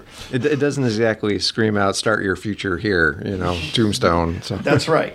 But yes, that's a great point, Brad, because I was left wondering about why this movie is called My Darling Clementine, about a actress who does an okay job playing a not very terribly defined character who barely features in many parts of the story. And I think that you got it. I think that's exactly right. Clementine is the ideal. Yeah, she's defined more by how she's viewed, especially by Henry Fonda, although she's coming to town as Doc Holliday's girl. But Henry Fonda goes through an interesting evolution that's visual, because him and his brothers start out fully bearded, rough and ready with their cattle drive. And then when one of his brothers is killed, goes into town, and the first thing is he's going to have a shave. So we're talking about the civilizing of the town. Well, the first thing he's going to try to do is civilize himself. There's a wonderful bit of business later on with the barber where he gets some perfume sprayed on him. Yep. And anytime somebody talks about how wonderful things smell, he goes, oh, well, that's me. Yeah, the attempts at civilization are so ramshackle that when he tries to get the shave, the chair upends itself and he nearly falls on his head. Right. But it's another wonderful Henry Fonda performance in a completely different mode than we've seen him in his other Ford films. He's definitely got the Western hero bit down, but he's far more relaxed about it, as is famously shown in the scenes where he just kind of leans back on his chair as somebody's trying to talk to him, and just half paying attention. But he creates these little moments that are just so precious. As I was reading various reviews of these, one word that popped up that I thought was perfect is just laconic. This movie is so kind of spare and stripped down on its own pace.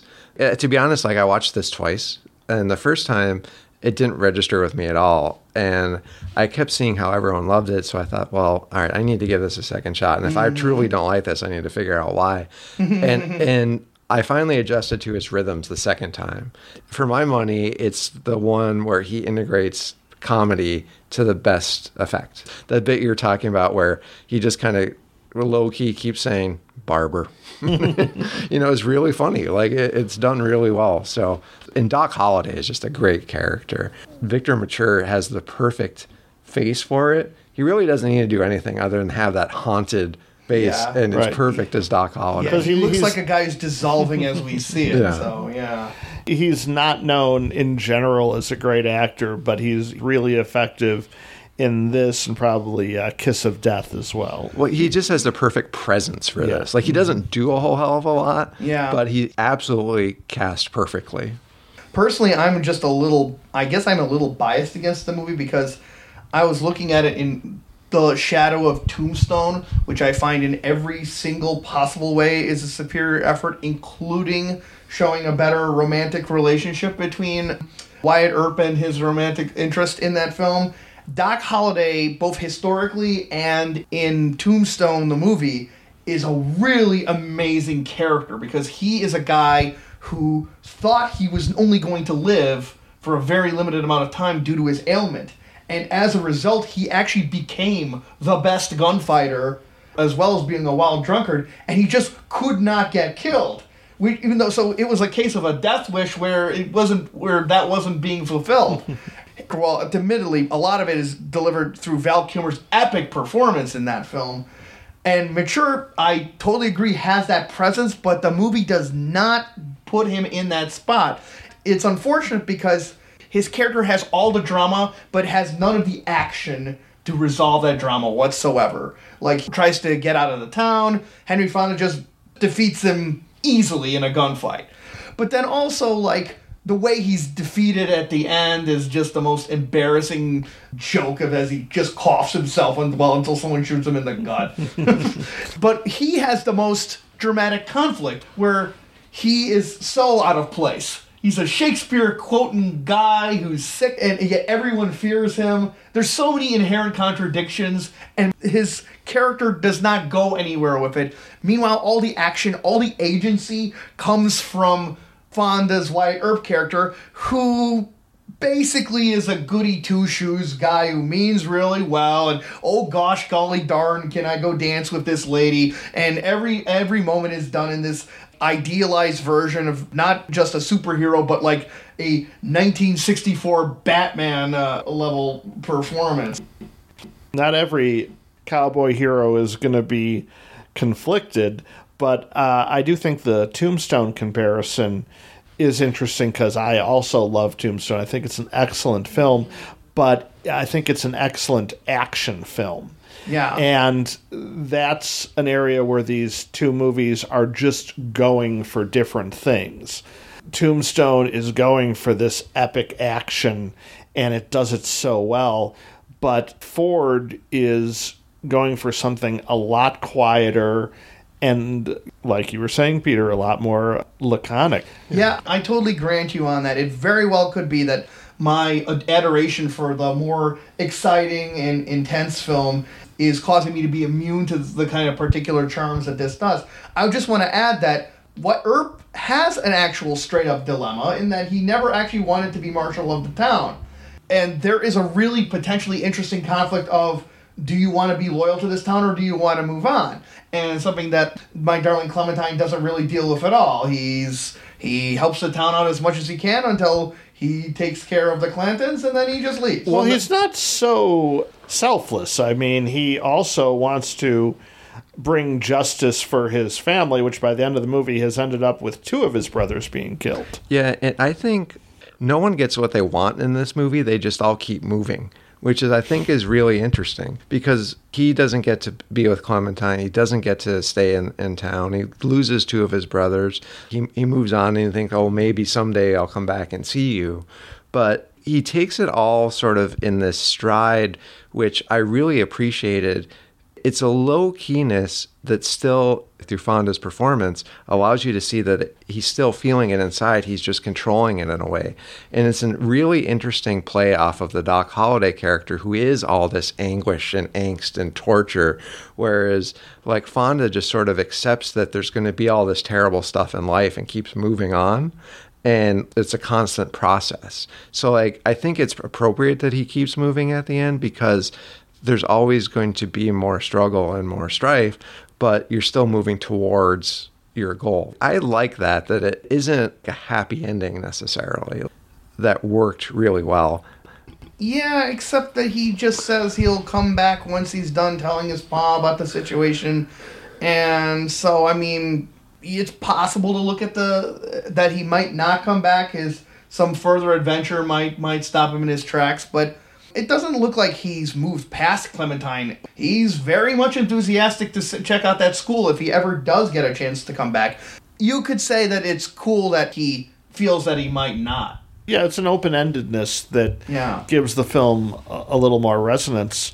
I also want to credit one of my favorite character actors here, Walter Brennan, the head villain, Old Man Clanton. Brennan is generally known for playing these wacky sidekick characters, but here, as the villain, he has real menace to him. He doesn't have a lot of screen time, so in a very short time, he really puts the point across.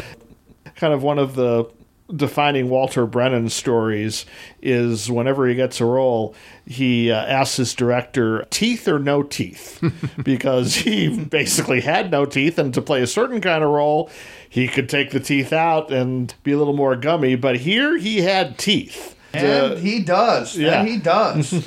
I am not a huge fan of Walter Brennan. I find in a lot of his later roles that he could be replaced by an animatronic bear from a Chuck E. Cheese exhibit because he's such a one-note, bow-legged jamboree caricature. Oh, but what a note it is. Okay, and some people might really like that note.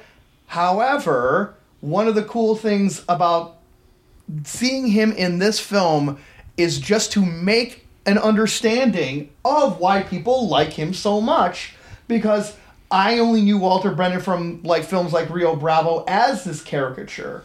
Now seeing him here as a straight-up villain, but a complex one who has such an interesting chase of family dynamics, different than how the Earps do, with how he treats his kids, seeing him just do menace, attempted friendliness, and sudden violence, it was so cool to witness that I got sentiment by proxy for his later roles. So I really, really like Brennan in here with teeth. Makes me wonder about his vampire movie, which teeth he'd bring. Having a Shakespeare-spouting Doc Holliday was pretty cool in and of itself. And fits within the theme of the film, as does the look of it, because never have daytime clouds seemed so ominous as in this film. Again, that framing comes into play. Yep. And also the use of Monument Valley, because here, Monument Valley is in the backyard of Tombstone. Yeah. Completely ahistorical, as is most of the Wyatt Earp legend. But, wow, visually, to see Monument Valley now be contrasted with this town really provides an extra oomph. Oh, yeah. This is one of the most vertical westerns when it comes to depicting things visually. Monument Valley obviously works like a charm for that, but also consider how well Fonda uses his lanky girth to express himself. Like, when he's leaning his foot against a post, Ford frames it with a whole succession of posts leaning on this front porch, of which his leg is like almost at a perfect right angle. And in a great dancing scene, when he finally hits a dance floor, his dancing is like super angular. Like he's bowing the back of his leg like some kind of a bird. And look at that church ringing the bell. Out in the middle of a big wild blue yonder, you see just the vertical supports and what looks like, if you squint, the bell ringing like in the middle of the air. Talk about like some sort of like maybe celestial way of heralding the approach of the town. Cool observation. It's partially built only too, right? Exactly, yeah. I also think ultimately what, Peter, your point about how people not getting what they want ties into something that we were thinking about with so many of other John Ford's films. This idea of the American dream of getting through second chances. The chance of ex-marshal in Wyatt Earp to be a marshal again. The chance of Doc Holliday to become a doctor again. And the chance for Clementine to be a love interest twice. And the chance for Tombstone itself. Right. Mm-hmm. what comes after Tombstone? Well, for our purposes, and again, we can't cover every Ford film, but when we return in John Ford Part 2, we will start out with the Calvary trilogy, which includes Fort Apache, She Wore a Yellow Ribbon, and Rio Grande. We'll have that second look at the topics that Judge Priest was exploring that Brad mentioned in The Sun Shines Bright. Give a look to his legendary The Searchers, and finally find out who shot Liberty Valance. Can't wait. Pete, thanks so much for joining us for this first half of our exploration into John Ford. Thanks so much for having me. I can't imagine a better way to have found my way through John Ford than with the help of you guys. So thank you very much. Oh, thanks. And you were just a treasure trove of information and insight into, like, even those wartime films that help illuminate what was on Ford's mind during that part of his career. I had a blast. There's so much to dig into. It's ridiculous. We could do another however many hours, I'm sure. But. That's All right, let's. Yes. Yeah, we've skipped over enough for 2 or 3 more episodes. But you guys stay tuned for the second one, which will be coming up a little later this year. And if you guys listening in have thoughts and comments or criticisms, or some of the many other Ford films that you want to talk about, you can feel free to send an email our way at directorsclubpodcast@gmail.com. We're reachable on iTunes at Directors Club Podcast, on Facebook over at the Directors Club Podcast, and on Twitter under DC Podcast. So thanks for listening, and hope to catch you soon on another episode of the Directors Club.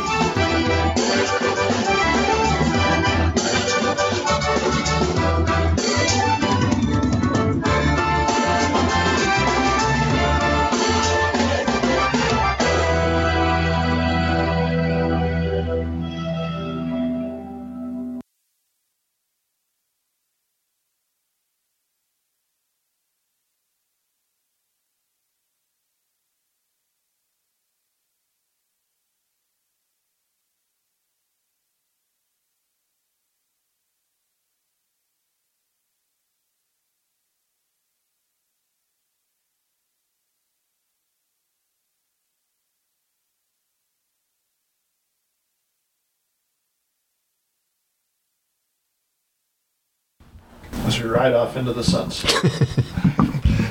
Yeah, that's right. Wherever people are going to be comparing horror films with westerns, we'll be there. Whenever someone's going to go and compare a person from a British war film with a character from Lord of the Rings, we will be there.